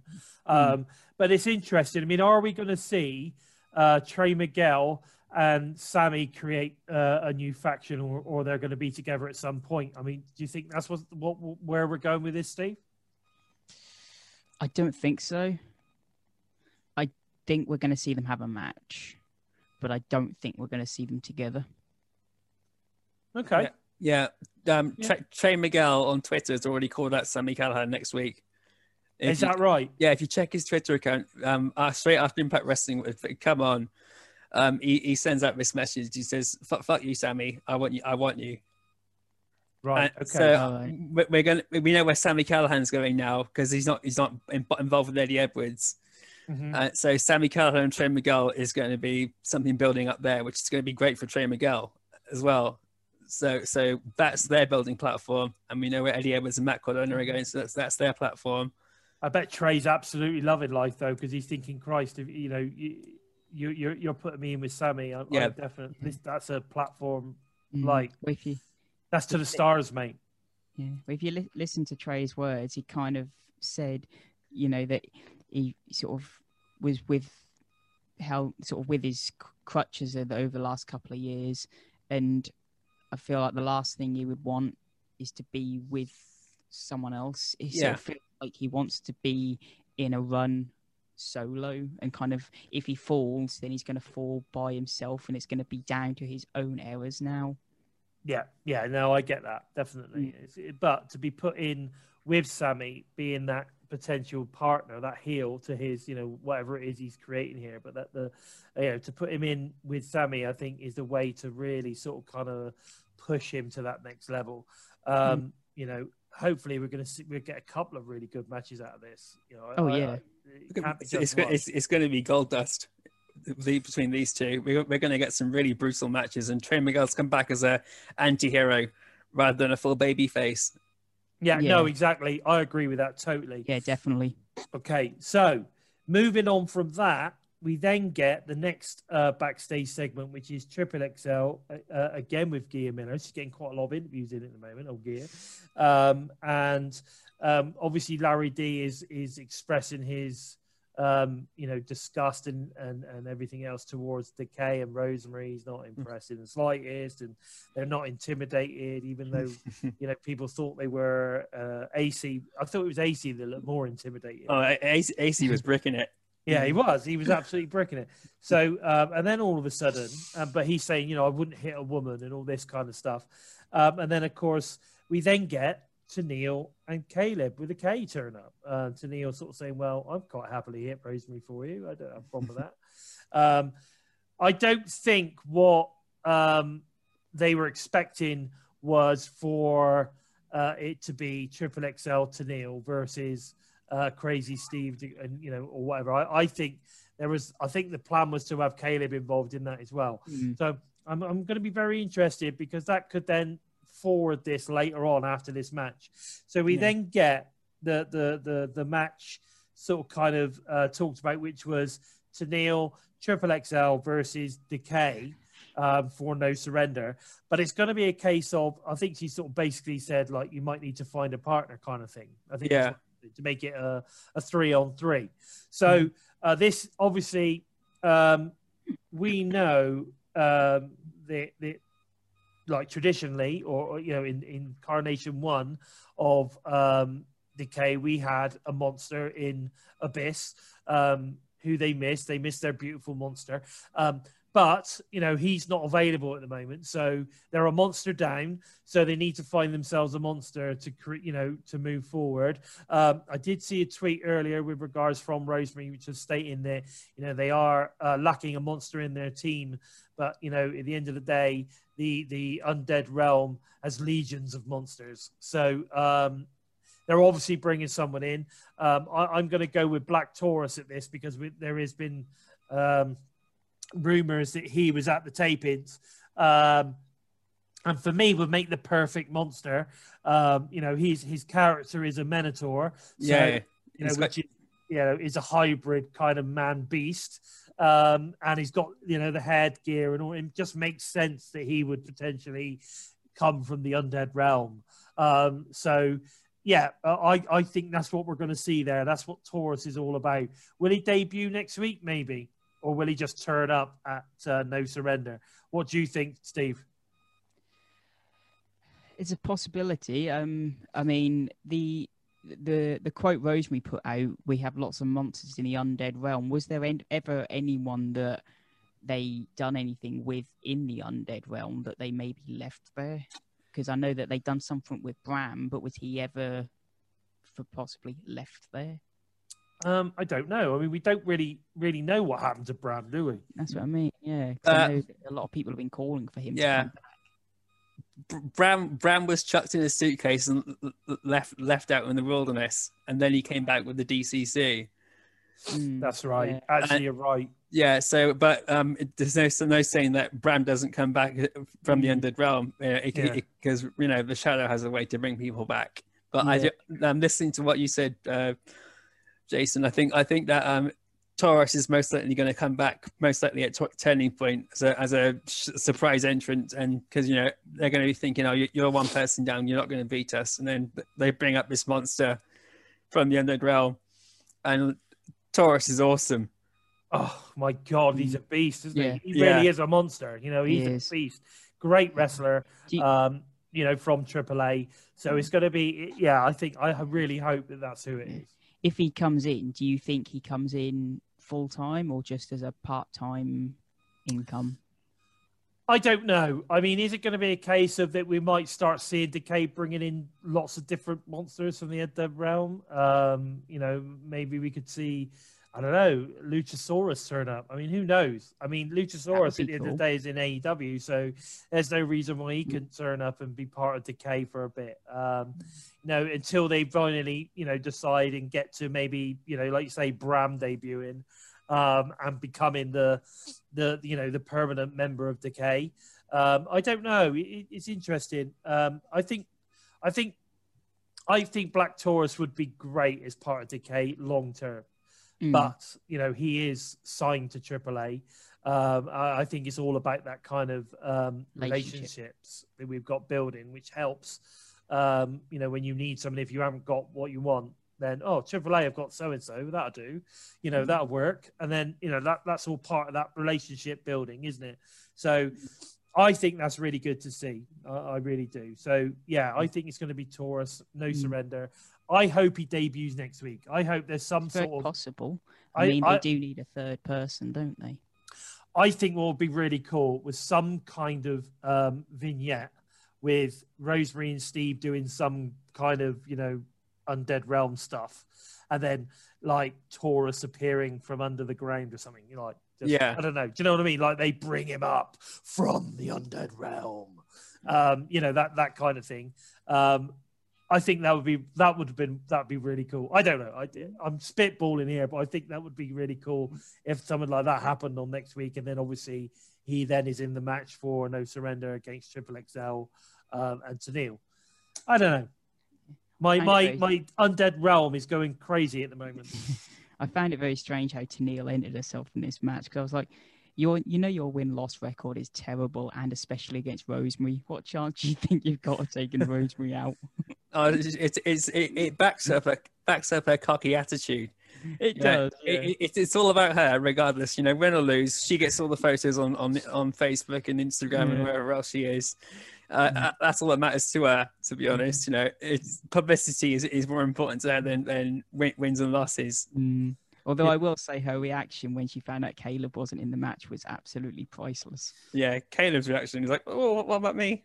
Yeah, no, totally. And again, this is where I'm saying that potentially we've got some legs on this because, if they bring in Taurus, then Tennille wants to get Caleb involved, then, there's no reason why we couldn't then start seeing other things. But of course, the other thing as well is that it opens it up to be able to have a Steve Rosemary or Taurus and Rosemary. Yeah. And then you could have Tennille and Larry or Caleb, or you're opening it up to then start having those sort of kind of like intergender tag matches. You know what I mean? Yeah. So you're opening it up to lots of different one-on-ones, as well as loads of sort of kind of tag team combination things as well. So you could have a real long thing going on here. Yeah. You really could. Okay. So we then move on to the next match. So we've got the Susan versus Jordynne Grace. Obviously, Susan's coming to the ring with Deonna and Kimberly. Jordynne Grace coming out with Jazz. This is my pop. This is now going to be my pop of the night. So we get this amazing. We get this match. I mean, let's face the facts. Jordynne Grace basically hands Susan's ass to her. Don't get me wrong. Susan got some offense in. She looked really good. She sold well, which is, what you're going to need. At the end of the day, she's not supposedly a professional wrestler, this person. But, she's got a little bit of skill and, but she ain't no Sue Young. That's what you got to remember. Right? Yeah. So, I thought it was a good match. We had the little bit of shenanigans going on, as we always do. Yeah, but I thought it was quite dominant, and with the shenanigans going on between Kimber, Deonna outside the ring, you had a little bit of stuff going on with Jazz getting involved a little bit, but of course because you've got 1-on-1 in the ring, you've got 2-on-1 on the outside in this scenario, so it's kind of the odds are not there with Grace and Jazz, are they, at this moment in time? So then we get, again, we get the shenanigans, and we get the Deonna and Kimber outside the ring giving a slight assist to then end up with Jordynne Grace getting the win. Now, and of course, Jordynne gets the win, but of course, Deonna and Kimber, Susan, not happy about that at all.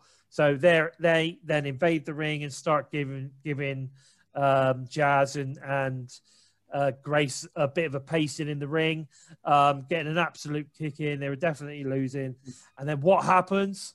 This is the moment of the night, right? What happens? But the music hits. Out comes ODB to save the day. What an amazing moment. And does she not? She looks great. She looks absolutely fantastic. Great, yeah. So, and it was good. So obviously ODB comes out. She goes out, kicks ass, helping Jazz and Grace, Jordynne Grace, which was great. I loved it. And then there was all the hugging and stuff. Jazz was loving ODB at that moment. And I just think it was a good match. But the ending with the running and everything else for me was the pop of the night. I thought that was amazing. What about you, Steve?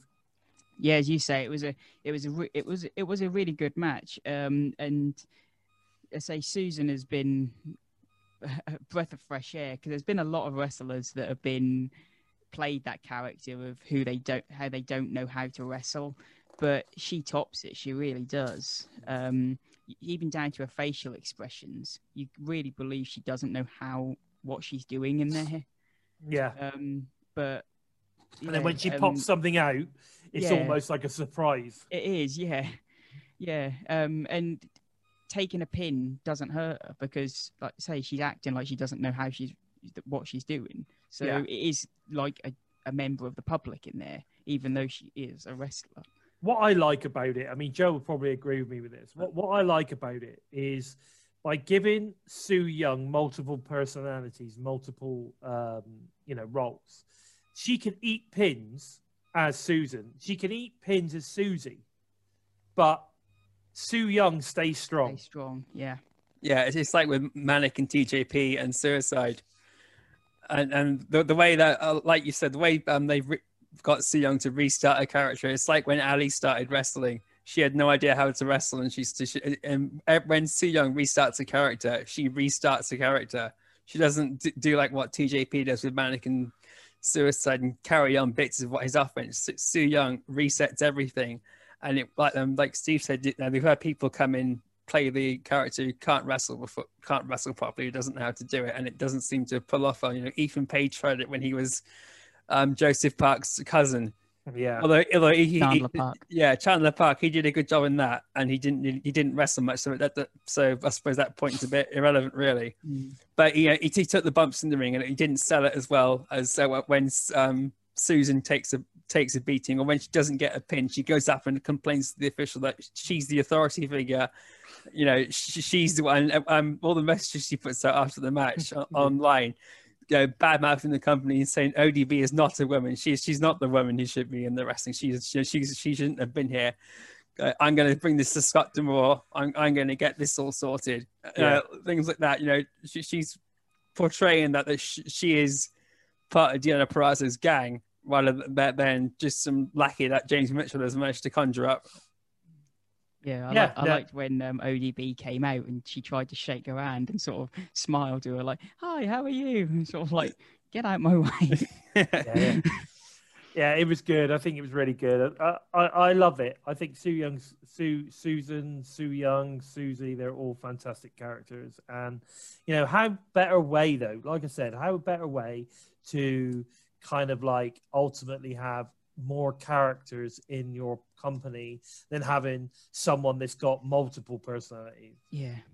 I just think it's such a great way of doing it. And fair play to Sue. She really is such a good little character actress. Like, she's very good. You can't take that away from her. She's very good. She can do anything. And she's proved she could do anything. She could be a monster. She could be the cute little girly type, character. And now she's playing a Karen. Yeah. As the Americans call it. Just basically an all-knowing bitch. And it's great. She's doing such a good job of it. I love it. Okay, so great to see ODB back. For me, that was fantastic. Huge. We knew it was coming. We just didn't know when, but what a way to do it. It was genuinely a really good way of doing it. Okay, so from then, we then go backstage segment where we've got Matt Hardy and Private Party. Now, there's something I noticed in this segment. I'm going to bring it up in a minute, but let's talk about what they were discussing. Obviously, it started off with the Private Party. I don't know which one is which, but they started off with them basically promoing, talking to Matt. They were very convincing. I thought they were good. I thought they had really good promo skills. They talked really well. We then get the sort of kind of we get the Steiner Mass promo style coming in from Big Money Matt, the whole percentages thing, which I thought was really good. But the thing I wanted to mention, and obviously they're going for both the titles, the AEW as well as Impact. They want them all. They want it all. That's where the whole Steiner percentage math comes in. But did you notice that because over the last couple of weeks, we've had Impact wrestlers wearing Impact tracksuits? Yeah. Right. Did you notice that Private Party were wearing an AEW tracksuit? Yeah, that stood out to me instantly. And then when Matt Hardy was mentioning, you guys can beat the Young Bucks. You'll be the second greatest tag team in the world. And regardless of what happens with James Storm and Chris Sabin and the Good Brothers next week, the Private Party still got that match. Yeah. At the next Impact Plus special. But they were panicking. They thought they wouldn't get that match, and Matt Hardy just gives them a slap on the face, basically, and says, "No, you've got this. So you need to be focused because I need the money."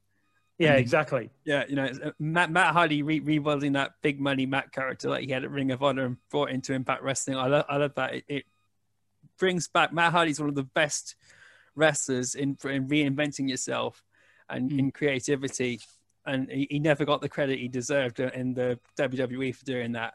And he's since going to Ring of Honor and Impact Wrestling and TNA when it was back when it's TNA back in the day. he's just showed everyone that this is what I can do if you give me the creative freedom. Yeah, his character is yeah, and the thing is as well, he's very similar to you could say Sue Young is very similar to Matt Hardy in the way that she literally completely recreates a character, and there's no it's just the way it creatively happens. It's very believable, and then you're just sold on it within a couple of weeks. It's like, oh, okay, well, this is good. Big Money Matt was great. It's one of the big characters that he's had, in the past, and he's really taken it to the next level with this. I think he's proper taking it to the next level. AEW's obviously giving him that platform to do that. He's now bringing that over to Impact Wrestling as well. Matt Hardy is a GOAT. Without shadow of a doubt, he is a GOAT. People say that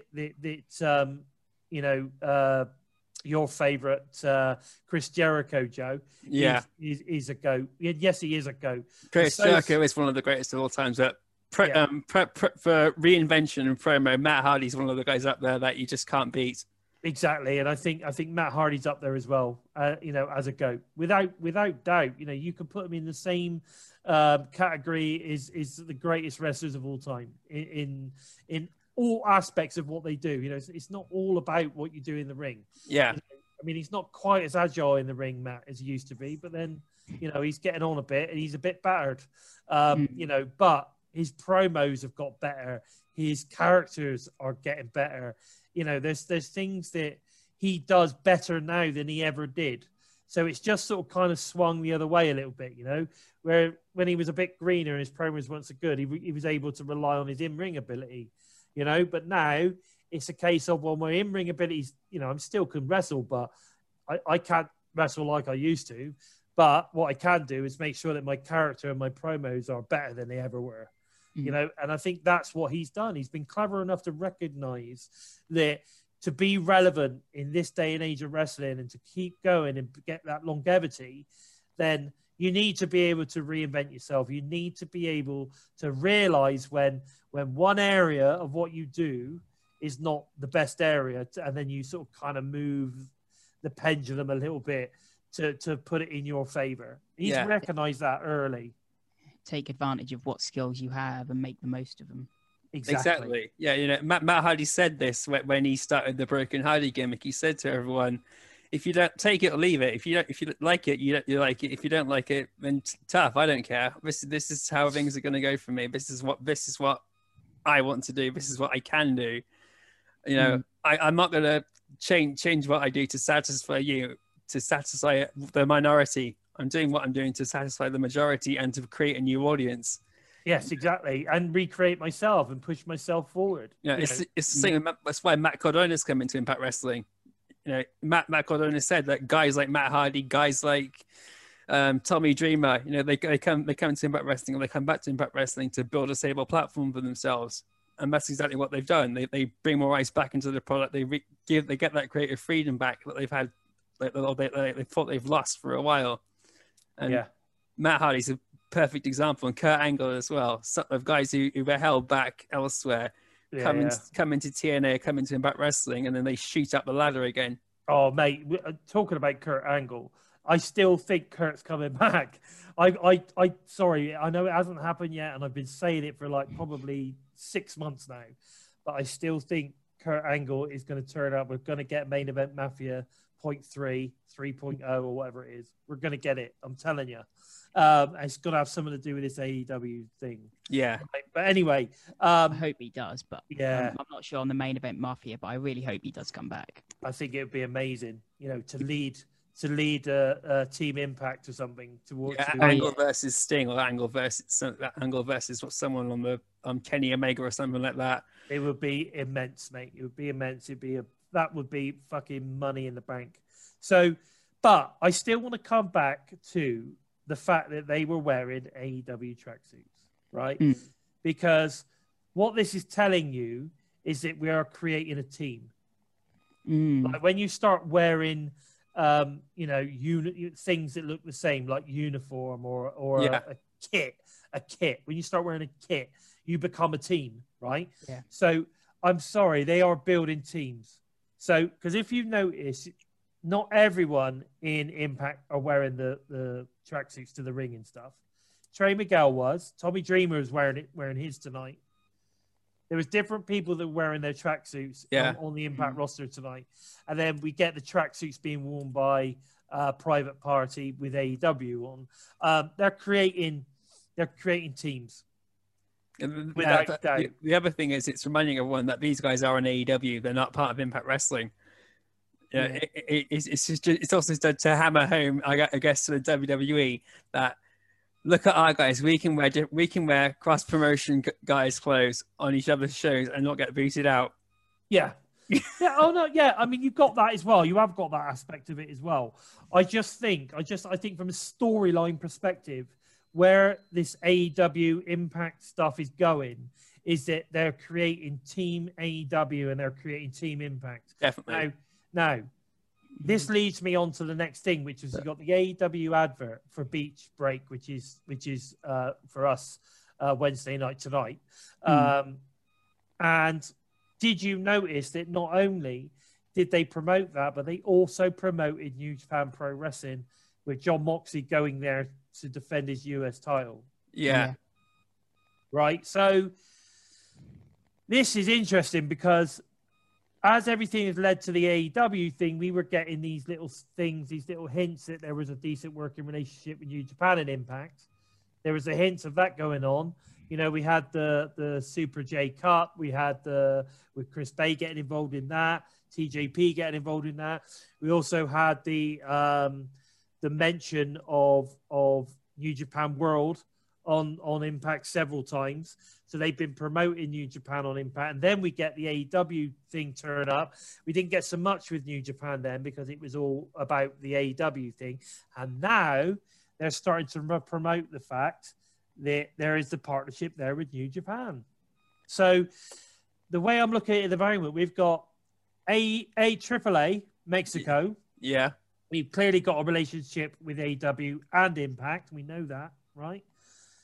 We've then got New Japan, who we know has got a kind of relationship with AEW. But because we started to see stuff happening on Impact, we know but there's obviously a potential there that there's a working relationship, even though it's not official. And of course, we get the AEW thing start to happen. That's obviously a partnership going on here, or there's something going on. And now we're talking about New Japan as well. So at the moment, we've got AAA, New Japan, AEW, and Impact all working together. A bit like a wrestling square, isn't it? Oh, you beat me to it, Steve. I was thinking that's either this year or next year they could put on one big massive event over like 2 or 3 days with all 4 companies coming together. You know, sort of make it like WrestleMania weekend, but with more variety. Yeah, I mean, could you imagine that? I mean, it would just like have a 2, like WrestleMania weekend, like you say, have a 2 show thing going on that involves all of the wrestlers from all of the promotions. It's not AWV Impact, or it's not New Japan versus AAA. It's not that. It's just all of that talent in one big show. Yeah, it's what Chris Jericho did when he started the whole Jericho Cruise. He brought Ring of Honor in and Impact Wrestling, and he tried to get with WWE involved as well. But Vince McMahon turned the idea down. He just said to him straight away, "I'm not interested. Don't bother." Well, I think originally what happened with that was that he put it to Vince first, and Vince was like, no. So that's how it ended up. He looked at elsewhere, and originally it was Ring of Honor, and then I think later on they brought in some Impact stars as well. It was mainly Ring of Honor, but it was mostly Ring of Honor. And then Santana and Ortiz got invited on. Sammy Callahan got in, and Brian Cage got involved as well. Yeah. So I think, again, these sort of things prove that, you can work together. You just why does it have to be I work for AAA or I work, why is it like that? Well, because WWE made it that way. Yeah. And made, that's the way it's supposed to be. This is the model, but you know, again, they're proving now, and it's working. It's not like this has just been a one-off week, or it's only happened for a couple of weeks or a month now. This has been going on now since before Christmas. We're now into February, and it's building, and it's getting more and more.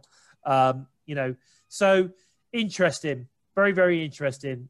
Some of those matches on tonight are going to be pretty cool. I was quite impressed with that AEW card for Beach Break. I thought, yeah, really good.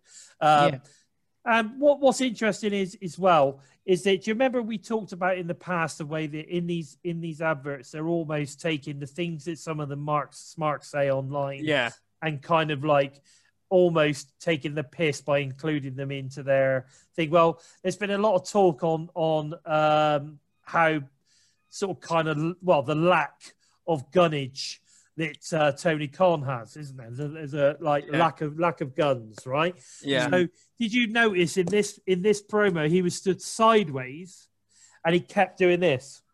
Yeah, like, he kept on like he really sold himself in this one. Yeah, the past couple of ones he's done, you can see he's really enjoying what he's doing.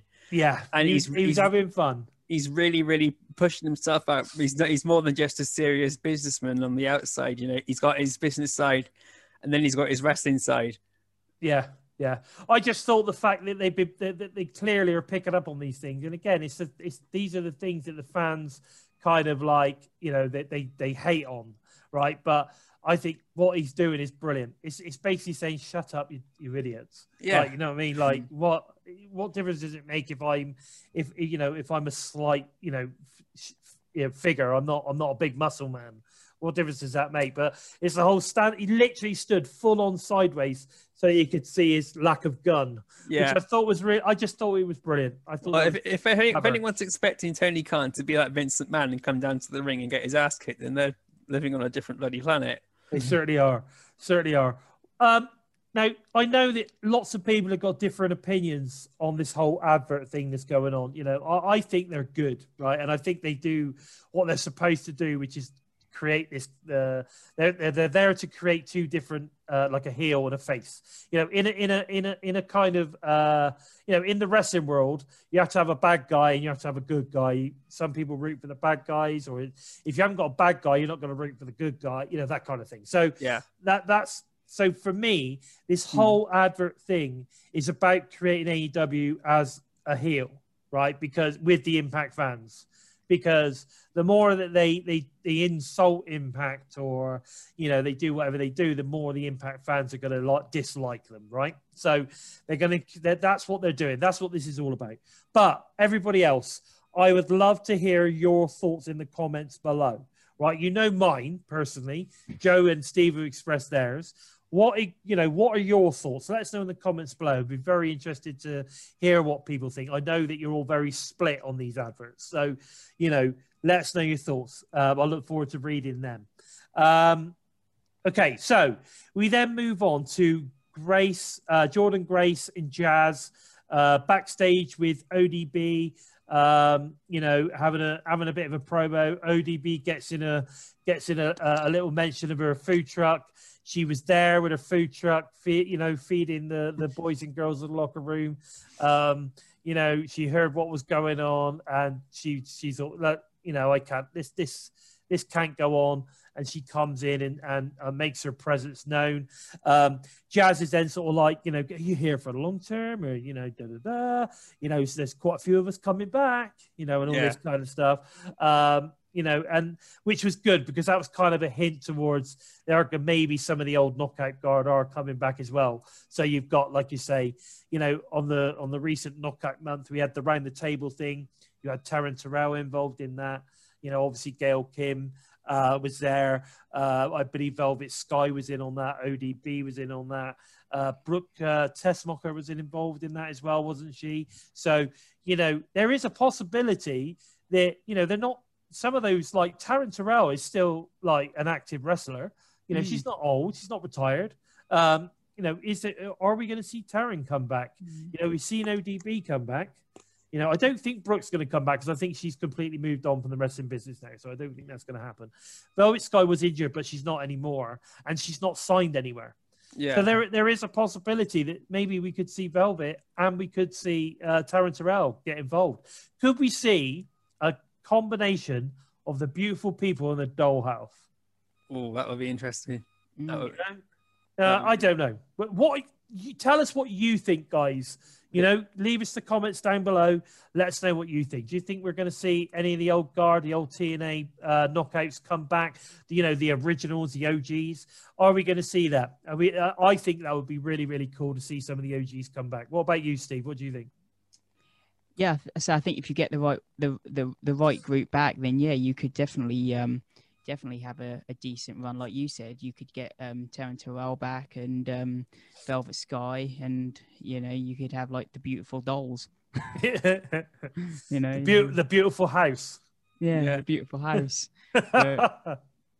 But yeah, it sort of depends what you're gonna do with them. I mean, there's a lot more to do now. I think if you hadn't have brought in the Knockouts tag team titles, then it would have been a bit awkward because you'd have had bringing all these knockouts in, and they'd have been filling up slots that maybe the current knockouts would have been a bit kind of like pushed for space already. But now you've got the Knockouts tag team titles. There's more room to do things with them for. Exactly. I was thinking that this morning as like you said, now that the Knockouts tag titles are there, there's more room to play about with the division, build some more people in, and the promo that Jordynne Grace did last night, it was one of the best promos I've seen for her since they did that episode where it was like a throwback to somewhere else. They had Havoc, Jordynne Grace, Tessa Blanchard, and Alexa Nicole. That was one of the like big comic promos from Jordynne Grace then. Yeah, that was good. That was good. And now they seem to be giving Jordynne Grace a big stable platform as like the baby face of the Knockouts division, and Deonna Purrazzo is the heel. I think we're going to get a really long-term rivalry between Jordynne Grace and Deonna Purrazzo going forward, and all the other Knockouts involved are going to just help carry that along rather than hinder it. Yeah, that is definitely that's definitely an option, and I think that's a very credible option as well. Do you know what I really liked about this one though is the way that Jazz and Jordynne Grace as well, but mainly the way Jazz was sort of kind of like really big in ODB up. Yeah. Come and join us, There's a load of us doing it now. Come on, we're all getting involved, and that kind of thing. It was really good. And I love the way that they ended it with all doing the bam. Yes. Yeah. They went for the fist pump and they were like, nah, that's not how we do things. Yeah. Well, that's not how ODB does things. Nah. Yeah. I thought that was great. I thought it was great. I mean, Jordynne Grace going bam was so funny. I just thought it was really good. I loved it. And I think, that I think it's good to see ODB back. I think what's good is that every single week we're getting this kind of like something fresh is happening. Yeah. Whether it be a debut or, a new faction or something different is happening all the time. And I love it. I think it's going really, really good. And I'm very, very much looking forward to where this is going to go now. And of course, introducing ODB, who we know is she looked great. She can move still. She ran down the ring like she was 20 years old, right? And she's in her 40s now. But she looked amazing. She could clearly still go. And I think that, moving forward, this is potentially a way of sort of kind of like keeping Jazz involved, but giving her less wrestle. So you've got, potentially you've got more Jordynne Grace ODB, and Jazz can be there and involved, still get in and have her little bit, but she's not necessarily like, because she can't go like she did. She can't. That's evident. She's got bad knees, she's got bad feet. It's evident that she can't go like she did before, but she still wants to be involved and she's enjoying it and loving it. Yeah, this is her retirement. Sorry, she is starting a retirement tour. So I think we might get ODB versus Jazz, and then Jazz drifts off from there, while ODB and Jordynne Grace continue on together. This is the last year we're going to see Jazz wrestle professionally. So she might as well go out with a bang. Oh, without doubt. I think this is great. I think the way they're building this is really good. And I, for one, am popping over ODB. So, it's, and by the way, guys, if you haven't seen my interview with ODB that I did a couple of months ago, make sure you check that out on the Total Nonstop Impact Network, TNI UK, because that's on there. That was really good. I had a good 45, 50 minutes talk with her. I really enjoyed it. It was good fun. She was in her streamline. So, it was pretty cool. So go and check that one out. Now, again, what are your thoughts on ODB coming back? Leave your comments. Let us know. We then move on to the next match, which was Rohit versus TJP. We had, obviously, Brian Hefner was the referee in this one. And I want to put a shout out to Brian, because Brian is an amazing referee. Like, the way he was in this match, the ring presence, he's in the right place at the right time. He sold everything really, really well. There was a bit where you had which was clearly a spot where they sort of kind of wrapped around him. Yeah, nearly got kicked in the face. And then, after TJP blocked that spinning kick from Rohit. Exactly. They used the ref. There was a good story told in the ring by all three of the guys, which I thought was really, really good. So big shout out to Brian. Good man. Glad to have you back, man. Baby Hefner, we're glad to have him back. So that was really good. So obviously, there was a great story in this match, I thought. Rohit and TJP looked awesome in this match. Both of them got some great stuff in. They just worked so well together. There was some great chemistry, between the two. But let's not get on to the end. But let's just say that, I think that there was some great offense from all of them in this match. Both guys were great and showed so much chemistry.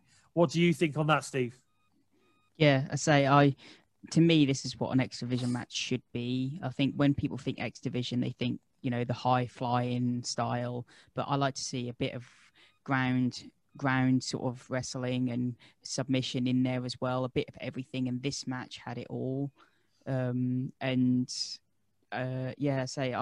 found it amusing to begin with that TJP wasn't even coming out with Manic now. No, they just dropped it completely. Yeah, they've just dropped it, haven't they? And I like that. I like Striker just said it's even more mind games. Yeah, it's exactly. TJP is just rubbing it in Rohit's face now, and that cocky attitude to TJP is going to bite him eventually. But it is. But like you said, Steve, it was a nice mixed match. It wasn't all high flying. It was really what I wanted to see from the X Division again as well, which is why I think Josh Alexander should go for the X Division title before going for the world title as well, because he's someone that can do everything. He can fly, he can do all amazing amount of submission moves that Josh Alexander can pull out. He can do more than just an ankle lock. He does like this massive torture rack, which is one of my favorite submission moves. It's incredible how he can pull that off from guys twice his size. So imagine what you could do to someone like TJP, how good TJP get out of something like that. And you can see how like octopus stretches and things like that from him. They could do a really, really good back and forth submission match for the X Division title. I think it's interesting you should say that, but I think you would get a really good match with Rohit as well, because Rohit is an amazing all-round wrestler. So, there is also the potential in there to have almost have a three-way, isn't there? Imagine Josh Alexander versus Rohit and TJP. Jesus Christ, that would be an amazing match. That's in the realms of sort of kind of a dream match, isn't it? Yeah. Three guys that are so strong in all aspects of wrestling. Just incredible, just incredible. And I think the match was so good, so clean, so crisp. Chemistry was great. Great story told.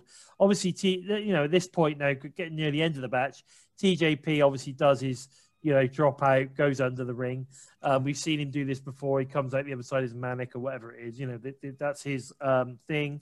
But this time, Rohit sees what's happened and he's gone to the other side of the ring so he doesn't come up behind him. And he's sort of saying to the ref, "Oh yeah, this and all this." Yeah. And then all of a sudden, you see TJP emerging from underneath with Shira his hand around his throat, and lifting him up and slamming him down onto the hardest part of the ring. pushing him in, and then of course we end up with the 1-2-3 roll up 1-2-3 with for Rohit Raju to take the win. So Rohit gets a win over the current champion, albeit with an assist from Shearer. Was it good to see Shearer back? Yeah, I say. I mean, I found the finish really clever because I expect, obviously we expected someone to come out. In my thought, I thought it would be Shearer, but I was looking at the ramp, looking at the side of the ring, thinking, well, where's he coming from? Completely forgetting that TJP usually goes under the ring at some point, never thinking he'd be hiding under the ring. Yeah. I thought it was good. It was clever, wasn't it? Yeah, it was. It was really clever, and never ever thought that that's what they would do. But I mean, I've been hot and cold on Shearer. I've always wanted to like him. I've always felt like, he's someone who I should like and want to see something in. So I'm hoping this run, he's someone who during his time off has kind of been training and been like improving. And this run is going to be that run where he really does impress. And with Rohit, because in the last run, he was like they were tag partners, and on under Garma it was a bit of a not a good showing. It was a different circumstances, wasn't it? Whereas maybe this time he's a kind of what Ace and Fulton are, aren't they? So yeah, he's kind of coming in to be a part, or be sort of kind of. He's not like a, I don't know what the word is. It's not really a faction. Yeah, it's more of a partnership. Yeah, kind of like what Ace and Fulton are doing, aren't they? So maybe kind of like that might help him a bit, learning off of someone like Rohit. Yeah, possibly. What about you, Joe? What do you think? Yeah, I didn't expect anyone to come out from under the ring and outsmart TJP that way. Shearer was one of the guys that did have crossed my mind to be the one who returns or to help Rohit, but I did think it would be someone else, because Rohit had put something up on Twitter last week with him and his partner from AEW. Yeah. And I've said to Rohit, this is the guy you're going to be bringing into Impact Wrestling, and that's who I thought it was going to be. But to see Shearer back, I'm not disappointed. I'm hoping, like Steve said, I'm hoping we see a real sense of direction this time. Because yes, that's exactly what we need, isn't it? Yeah, we need to know this is your character, and this is where you're going with it. Yeah, it's not so much that Shearer's a bad character. It's just that they don't seem to have a clear direction with him. Like they had that with Rohit Raju to start off with as well. So look at what Rohit's done in 2020 since Garma Singh's been out of the picture. Yeah. And now that the same thing can happen to Shearer in 2021. Yeah. No, I agree. It would be good to see that. I was hoping for Karam. In my head, I thought it's going to be Shearer because we know Shearer's signed. We know that he's been working hard. He's been over at OVW, working on his in-ring there and everything else. But he looks like a beast. He's a big dude. He looks angry.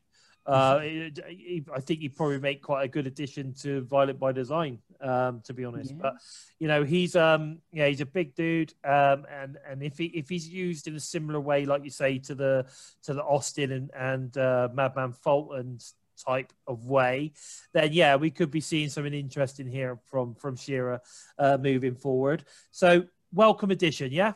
I'm glad to see him back, and I'm looking forward to seeing what happens next. Yeah, definitely. Leave us your comments, guys. Again, I know that there is mixed feelings on Shearer. Some people love him, some people don't. So please leave a comment. I'm interested to hear all of your thoughts. So I just want to mention also on this one was again, the commentary's been really good all the way through. I just thought it was exceptionally good in the Havoc match. But I thought it was really good in this one too. The way that they kind of picked up on the story, they really enhanced the whole story of the match and where this is sort of coming from, and where it's leading, the surprise in the voices, the talking about the moves and how good individuals are, and they bigged up pretty much both guys as well. It wasn't a case of they were just bigging up one. They bigged up both the guys, gave them all a real good feel, so that everybody watching were like, Yeah. It was a really, really good commentary. I thought this match was great. We then head over to a Violent by Design promo where Eric Young is effectively incredibly convincing as a psychopath, inviting Jake into his, Devil's Rejects family. So, what are your thoughts on this? Do you think, and I love it. I mean, I said this, didn't I, a couple of weeks ago? I said, is Jake going to be invited in? Is he going to be baptized into his purest form? And, that's exactly what Eric Young wants to do. He wants to bring Jake. He wants to baptize him, and he wants to rebirth him into his purest form, doesn't he? Yeah, I see like Jake probably doing what Rich Swann did to OVE, like say he's gonna come in and then pull off a fast one and do a backstab move there. I think it's building more towards Jake and Rhino versus Violent by Design, while you try and wait for Heath to come back. Yeah, is the way. I don't see Jake going for. I see that, but I do see it's going to create a massive rivalry between Cody and Cousin Jake, which is something that I want to see.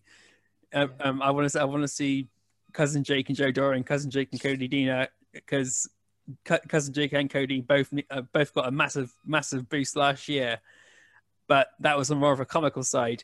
But Final Resolution onwards. Last year, there was a huge spike in, Christ, these guys are doing something really special and something massive is coming. And since Christmas, Cody Dean has sold himself as this full-blown heel now. And now it's time for Cousin Jake to start to rebuild himself again.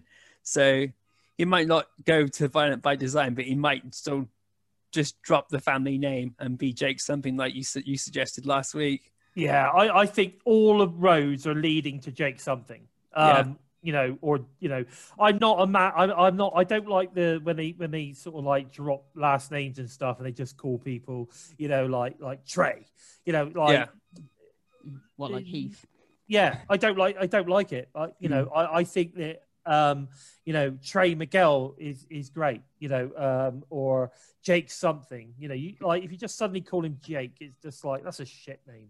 You know what I mean? Like, that's not a wrestler. Yeah, it's not got that impact. No, it's got no impact at all. That's stay in power. Yeah, but the only time it works is when you're like Sting. Yeah, no, definitely. But what I'm saying is, that's not like John. No, is it? I know, but yeah, it's a play on the Scorpion. He's effectively Sting is Scorpion. That's what he is. But you can't call yourself Scorpion, so he calls himself Sting. Yeah. It makes and that works really, really well. But like with regards to if you've got like a normal name, I'm not going to become I'm Bison, right? Like if I was a wrestler, I'd be Bison. That's what I would be. That's what my persona is all about, right? Ever since I was doing the backyard stuff, I was Bison. That's what I was, right? So, but I wouldn't go out to just be called Jason. Yeah. Like what a shit wrestling name. So like, I mean, don't get me wrong. But if I went out as, like Jason Hawk, maybe, or Jason Bison something or other, or, or maybe just call me, or I don't know, Jason, I don't know, whatever. But if you come up with something, Jason Spears or something like that, you know what I mean? Like that's a wrestling name, right? But not just Jason. That's not a wrestling name. Jake. It's not a wrestling name, but Jake something is, because Jake something has a reason of why he is Jake something, right? If you go back and look at a lot of the AAW promo stuff, the Jake, the reasoning behind why he's called Jake something is actually really good. So I hope that they bring the Jake something into Impact Wrestling, and he gets to explain what Jake something means. Yeah, it's where I see it going, because now that Cody's not his family, he's lost his identity as a Deaner. So what's he going to be? Exactly. Yeah. So he's got to be something, right? Yeah, yeah. So I think it's going to be interesting to see where we go with it. I still think that Heath, right, is in Violent by Design. I think see it. when he disappeared into that room, I don't think they beat him down. I think they give him a proposition. And I think at the moment, although he's injured, he's in prison, awaiting to be baptized into his purest form, and we'll see a different version of Heath when he comes back. Yeah, But as violent by design. But like you say, I don't know. That's my thoughts. What are your thoughts? You know, what do you think happened to Heath? Where did he go? You know, he was in a room with Rhino. Rhino comes out, gets a beat down. Violent by design go in, and that's the last we see of Heath. The door closes, and that's it. Did they beat him down, or did they convince him to join Violent by Design? You know, who knows? You let us know in your comments down below. Steve thinks I'm talking shit. Joe, I'm not sure, but you know, it's an idea, it's a thought. Who knows? So we're going to find out. We then get Jake and Dia Miller. Jake's obviously, you know, thinking about this, and she's asking, "What do you think about that?" You know, obviously he was inviting you in, and he's like, "Well, I just don't know what I'm going to do. I've got this thing in my head. I just don't know." And you know, everyone's going to find out next week. Yeah, it's a good thing to get you engaged to watch next week. You know, yeah. I like the Impact. They're starting to use that a lot more. Again, you know, you want to know what's happening, come and tune in next week. Yeah, give us a reason to watch. That's what they're doing. They're giving you a reason to watch. We didn't get much from VBD this week. You know, this is pretty much it. That's all we really got. But you know, that was it. Yeah, and but that's leading. So we're obviously going to get more Violent by Design next week. So if that is your storyline that you're proper engaged in, then you need to make sure you watch next week to find out what's going on with that. So that was interesting how that panned out. We then get the main event of the night, which is obviously Moose and Bay versus Rich Swann and Tommy. The first person out is Moose. I love Moose's music. I love the way that they, you know, it's all dark and then they shine the spotlight down on Moose and he's just there in all of his glory. And as I've said before, the guy looks like a world champion. He looks like a world-class wrestler. He looks like an athlete. He looks like he could just literally... He looks like a wrestling god that could just literally beat the piss out of you. And he's starting to get pretty convincing on his promos as well. He's an all-round world champion in the making. And I'm totally on the Moose bandwagon right now. And I do believe that he is going to be a big part of the redemption of Impact Wrestling in the distant future. Yeah, where all this sort of kind of goes, he's going to be the man. So I'm looking forward to see how that all pans out. I did think that Rich coming out again. You know, Rich, he's a completely different character to Moose. You know, Moose is this kind of badass aura about him, and then Rich comes out and he's more a fun-go-lucky guy. You know, champion. He's a totally different character, which again is why it's so cool that if Moose ends up winning, you get this completely different style of reign from an entertainment point of view. Yeah. You know what I mean? So then, but you know, that's down the line. We then obviously get a lot of Rich and Chris Bay in the ring, and boy, do they have chemistry? like we know they're good because we saw their one-on-one, didn't we? Final Resolution. Final Resolution was insane, right? So we know that they've got chemistry and we know that they can go, and it was great because ultimately when you put this match together, you're like, well, Rich and Bay are going to be fucking awesome. You instantly know that those two are going to be great because they got chemistry. Moose, we just know is awesome anyway, and it doesn't matter what you do with him. He's just a badass god of wrestling. And of course, Tommy is Tommy. It's all about making this relevance moving forward for him, entering No Surrender for his title match with Rich. I like the promo they did where they were talking about earlier on, where they were talking about Rich was like, just let me take the weight, as if to say like, I know you're past it. Yeah. So this is the thing. This is the subtlety. this is a subtlety that a lot of people don't pick up on, right? In this particular moment, is you've got, Rich doing the right thing. Think he's doing a good thing by giving Tommy, on his birthday, a nice birthday present, world title shot. But Rich doesn't think that Tommy's got a chance of winning. Yeah, you can tell Tommy Dreamer's reaction. He sometimes you can see he feels a bit insulted. To a degree, yeah, he is. He's like, well, hang on a minute. If you're giving me a shot, I'm going to try and win. Yeah, right. Yeah. But Rich is almost like he's almost like this foregone conclusion. Tom, you're not going to win, but like, you know what I mean. So fast forward to the promo that we had where they were talking about the match that they had tonight, and Rich is almost saying, look, I'll deal with this on my own. Yeah. I know you ain't got a lot in the tank, so let me deal with it, but he's doing it in a nice way, kind of like, I want you to be 100% fit for your match against me, no surrender, I'll happily take the brunt of it. I can go all night, man, that kind of thing. Right? Yeah. So but what he's saying subliminally, he's saying, look, you're past it. You ain't got much in the tank, so I need to try and protect you for our match. Yeah, he's behaving like a mark. Exactly. It's almost like he's playing off what the marks are saying about Tommy Dreamer. Say what you like about Tommy. He's coming up 50, but he can still go and he can still put on a decent match. And and Tommy's reaction to all of this, and he said to Rich Swann, don't underestimate me. If you're in trouble, I'm going to come up there. I'm going to do my part regardless of what you want me to do. So Tommy, my fair share. I'm going to do my fair share. He still performed in this match pretty well. And he did really well. And he came out with the Terry Funk look as well. So even if you don't know too much about Terry Funk, the headband and the red on the red dots, he's changed it from the yellow to the red. The red, I think the red represents Terry Funk. Of course, the polka dots represents Dusty Rhodes. So, and the yellow polka dots, primarily yellow on black, is Dusty Rhodes, isn't it? Yeah. So that's who he normally sort of kind of offers his homage to.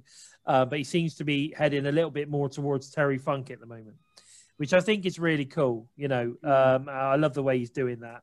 And of course, one interesting thing on this as well is during the commentary. Now, this is where everything becomes so subtle.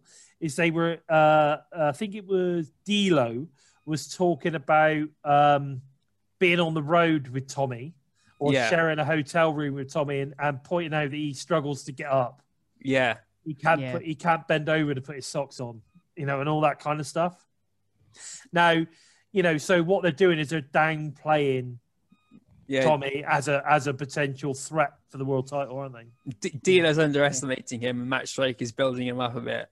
So there's a sort of dividing opinion there without being too harsh. Like you get with Don Callis and Josh Matthews, so the commentary is really, really good at balancing out everyone's opinions and everything, rather than polarizing everyone. Yeah, no, I thought it was clever. I think it's forwarding that storyline, it's creating the narrative for what's to come at No Surrender. I know we talked about the possibility of it actually not happening. We end up with Moose or somebody else in that match, but I think Moose and Rich Swann is too big to be at No Surrender. That has to be a pay-per-view for me. But I think it will be Tommy Dreamer, and the way that they're building that story is really sort of creating Tommy as sort of kind of like he's not really got a hope in hell against Rich. I mean, Rich is just going to beat him, whatever. Yeah. And then what we're going to get is actually the total opposite. Like Tommy's going to give Rich a real good match. Yeah. He's not going to fall over. He's not going to lay down and take the pin. He's going to fight. Because that's what Tommy Dreamer does. Yeah, and assuming Rich Swann's most likely going to win, I think we're going to get Moose and Rich Swann come Rebellion at the earliest, in my opinion. So it's like if Tommy Dreamer loses, he's probably going to just walk away from Rich Swann rather than shake his hand. And, it's going to end somewhere like that, and then there'll be a bit of bad blood between Tommy Dreamer and Rich Swann, and then Chris Bay will get involved for the next Impact Plus special. So it carries on where Rich Swann and Chris Bay are going forward too, because I want to see them again. Everyone wants to see them again after the Final Resolution. They have match of the year, but we couldn't vote for it by then. No, exactly. Yeah, I was saying to Impact, can you please update the cards so I can vote for that, because I've already voted for the Slammiversary main event, which was awesome in itself. But after seeing Rich Swann and Chris Bay go at it like that, especially seeing how banged up Rich Swann was from Eric Young and everything. You know, do you know what? I voted for Jordan Grace and Diana Praza for the 30-minute Ironman match. I thought that was amazing. That was a great match, yeah. Yeah. What about yourself? What are your thoughts on this? Where do you think he's going with Tommy Dreamer?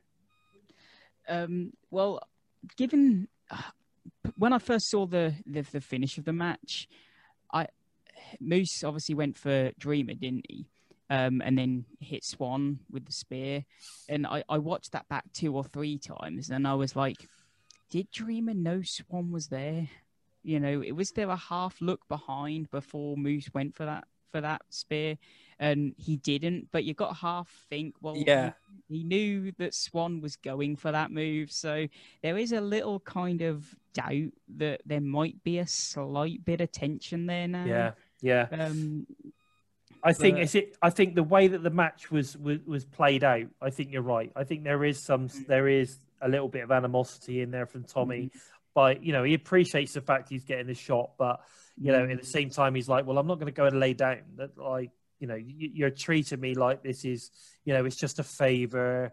You know, give me a main event world title shot. You know, I'm not going to win, or you give it to me because you think you could beat me easily. Or, do you know what I mean? That you could tell that he's thinking this. He's definitely thinking this. So it will be interesting to see how it all pans out. Yeah. Of course, we get the in the end, we get that spear from Moose onto Rich, which then, of course, leads to Swann getting pinned by Moose. So Moose gets the pin on Rich Swann.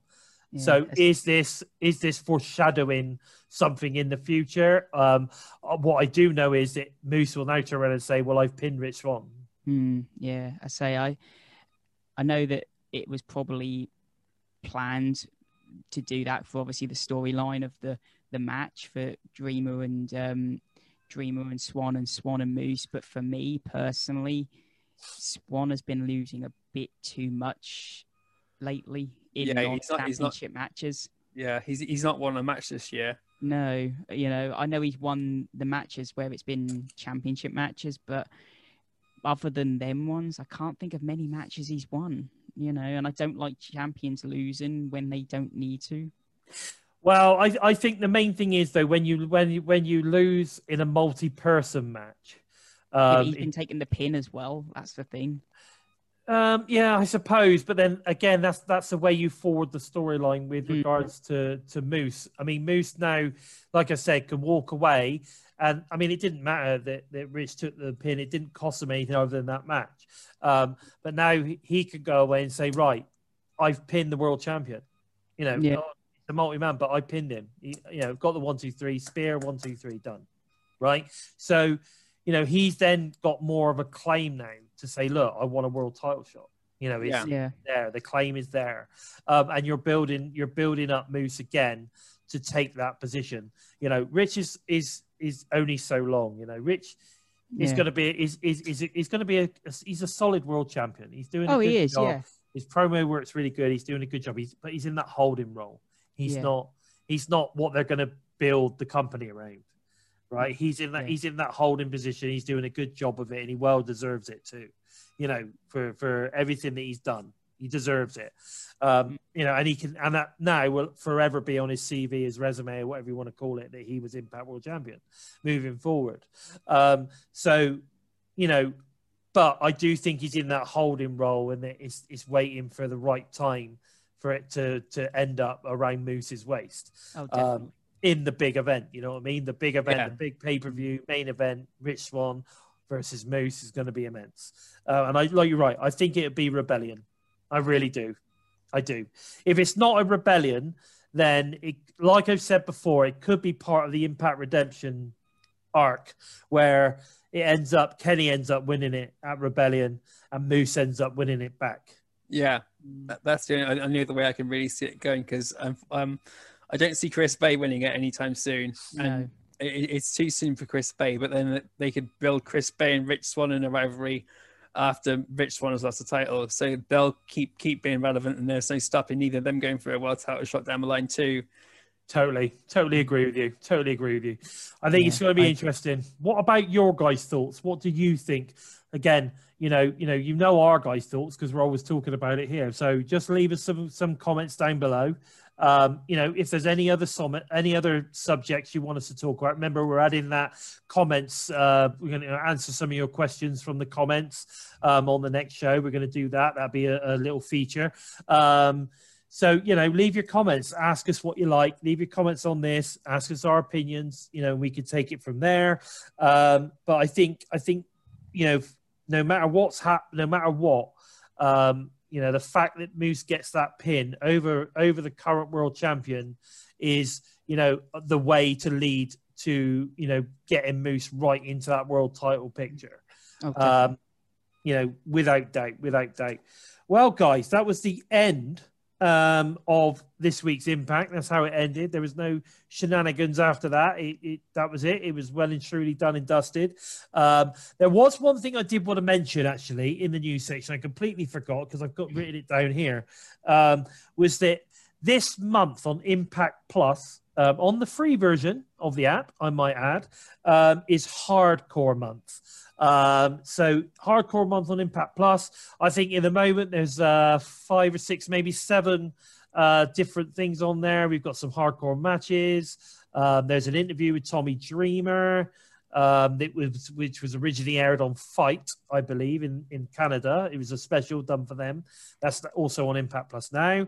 I think there's a top 5 hardcore matches. And what else was on there? There's a few things on there. I think there's a hardcore Impact in 60 on there as well. So there's quite a few different things on there, different things to definitely worth a check out. So I love what they're doing at the moment. Obviously, January was Knockouts month. This week is going to be Hardcore month. Maybe next month is tag team month or something. I don't know. But what I do know is it's definitely worth downloading the Impact Plus app.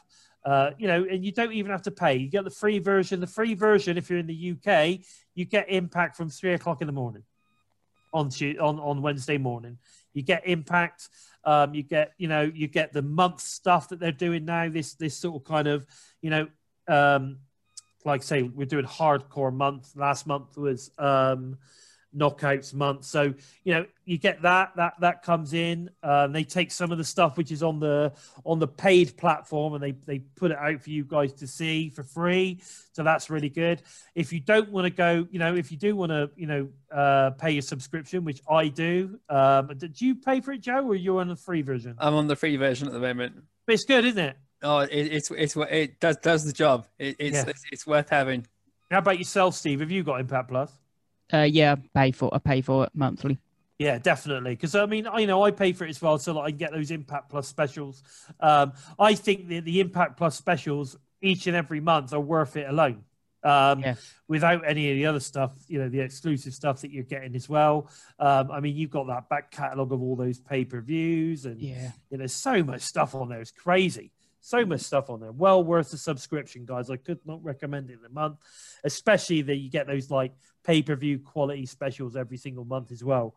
So it's really good. So don't forget, download your Impact Plus app on the free version this month. We've got Hardcore month. Well worth checking that out. Some good stuff on there. So, I mean, really, I don't think there's anything left to say, really, guys. Maybe you could let us know where we can find you, Joe. Okay, you can find me on Twitter at JOK Empty Space. You could track me down on Facebook if you wish to. Look for Joe O'Keefe, KWFFE, or follow hashtag Empty Space, hashtag The Void, or if you fancy a little bit of a giggle, hashtag Daily Giggle. You might find me there. Yeah, definitely. There's definitely plenty of places we can find Joe. How about yourself, Steve? I know you're quite new to Twitter, aren't you? Yeah, you can find me over on Twitter where I post everything Impact related at James D. Steve, or if you want to chat over at Facebook at Steve McDonald, where it's most of my personal stuff. There you go. So check out what Steve's doing in his personal life. Indeed. Who knows? Who knows? But again, certainly from my point of view, at Lord Bison 45 on Twitter, please feel free to follow. Again, I'm very active with regards to making sure that I spread the news of Impact Wrestling.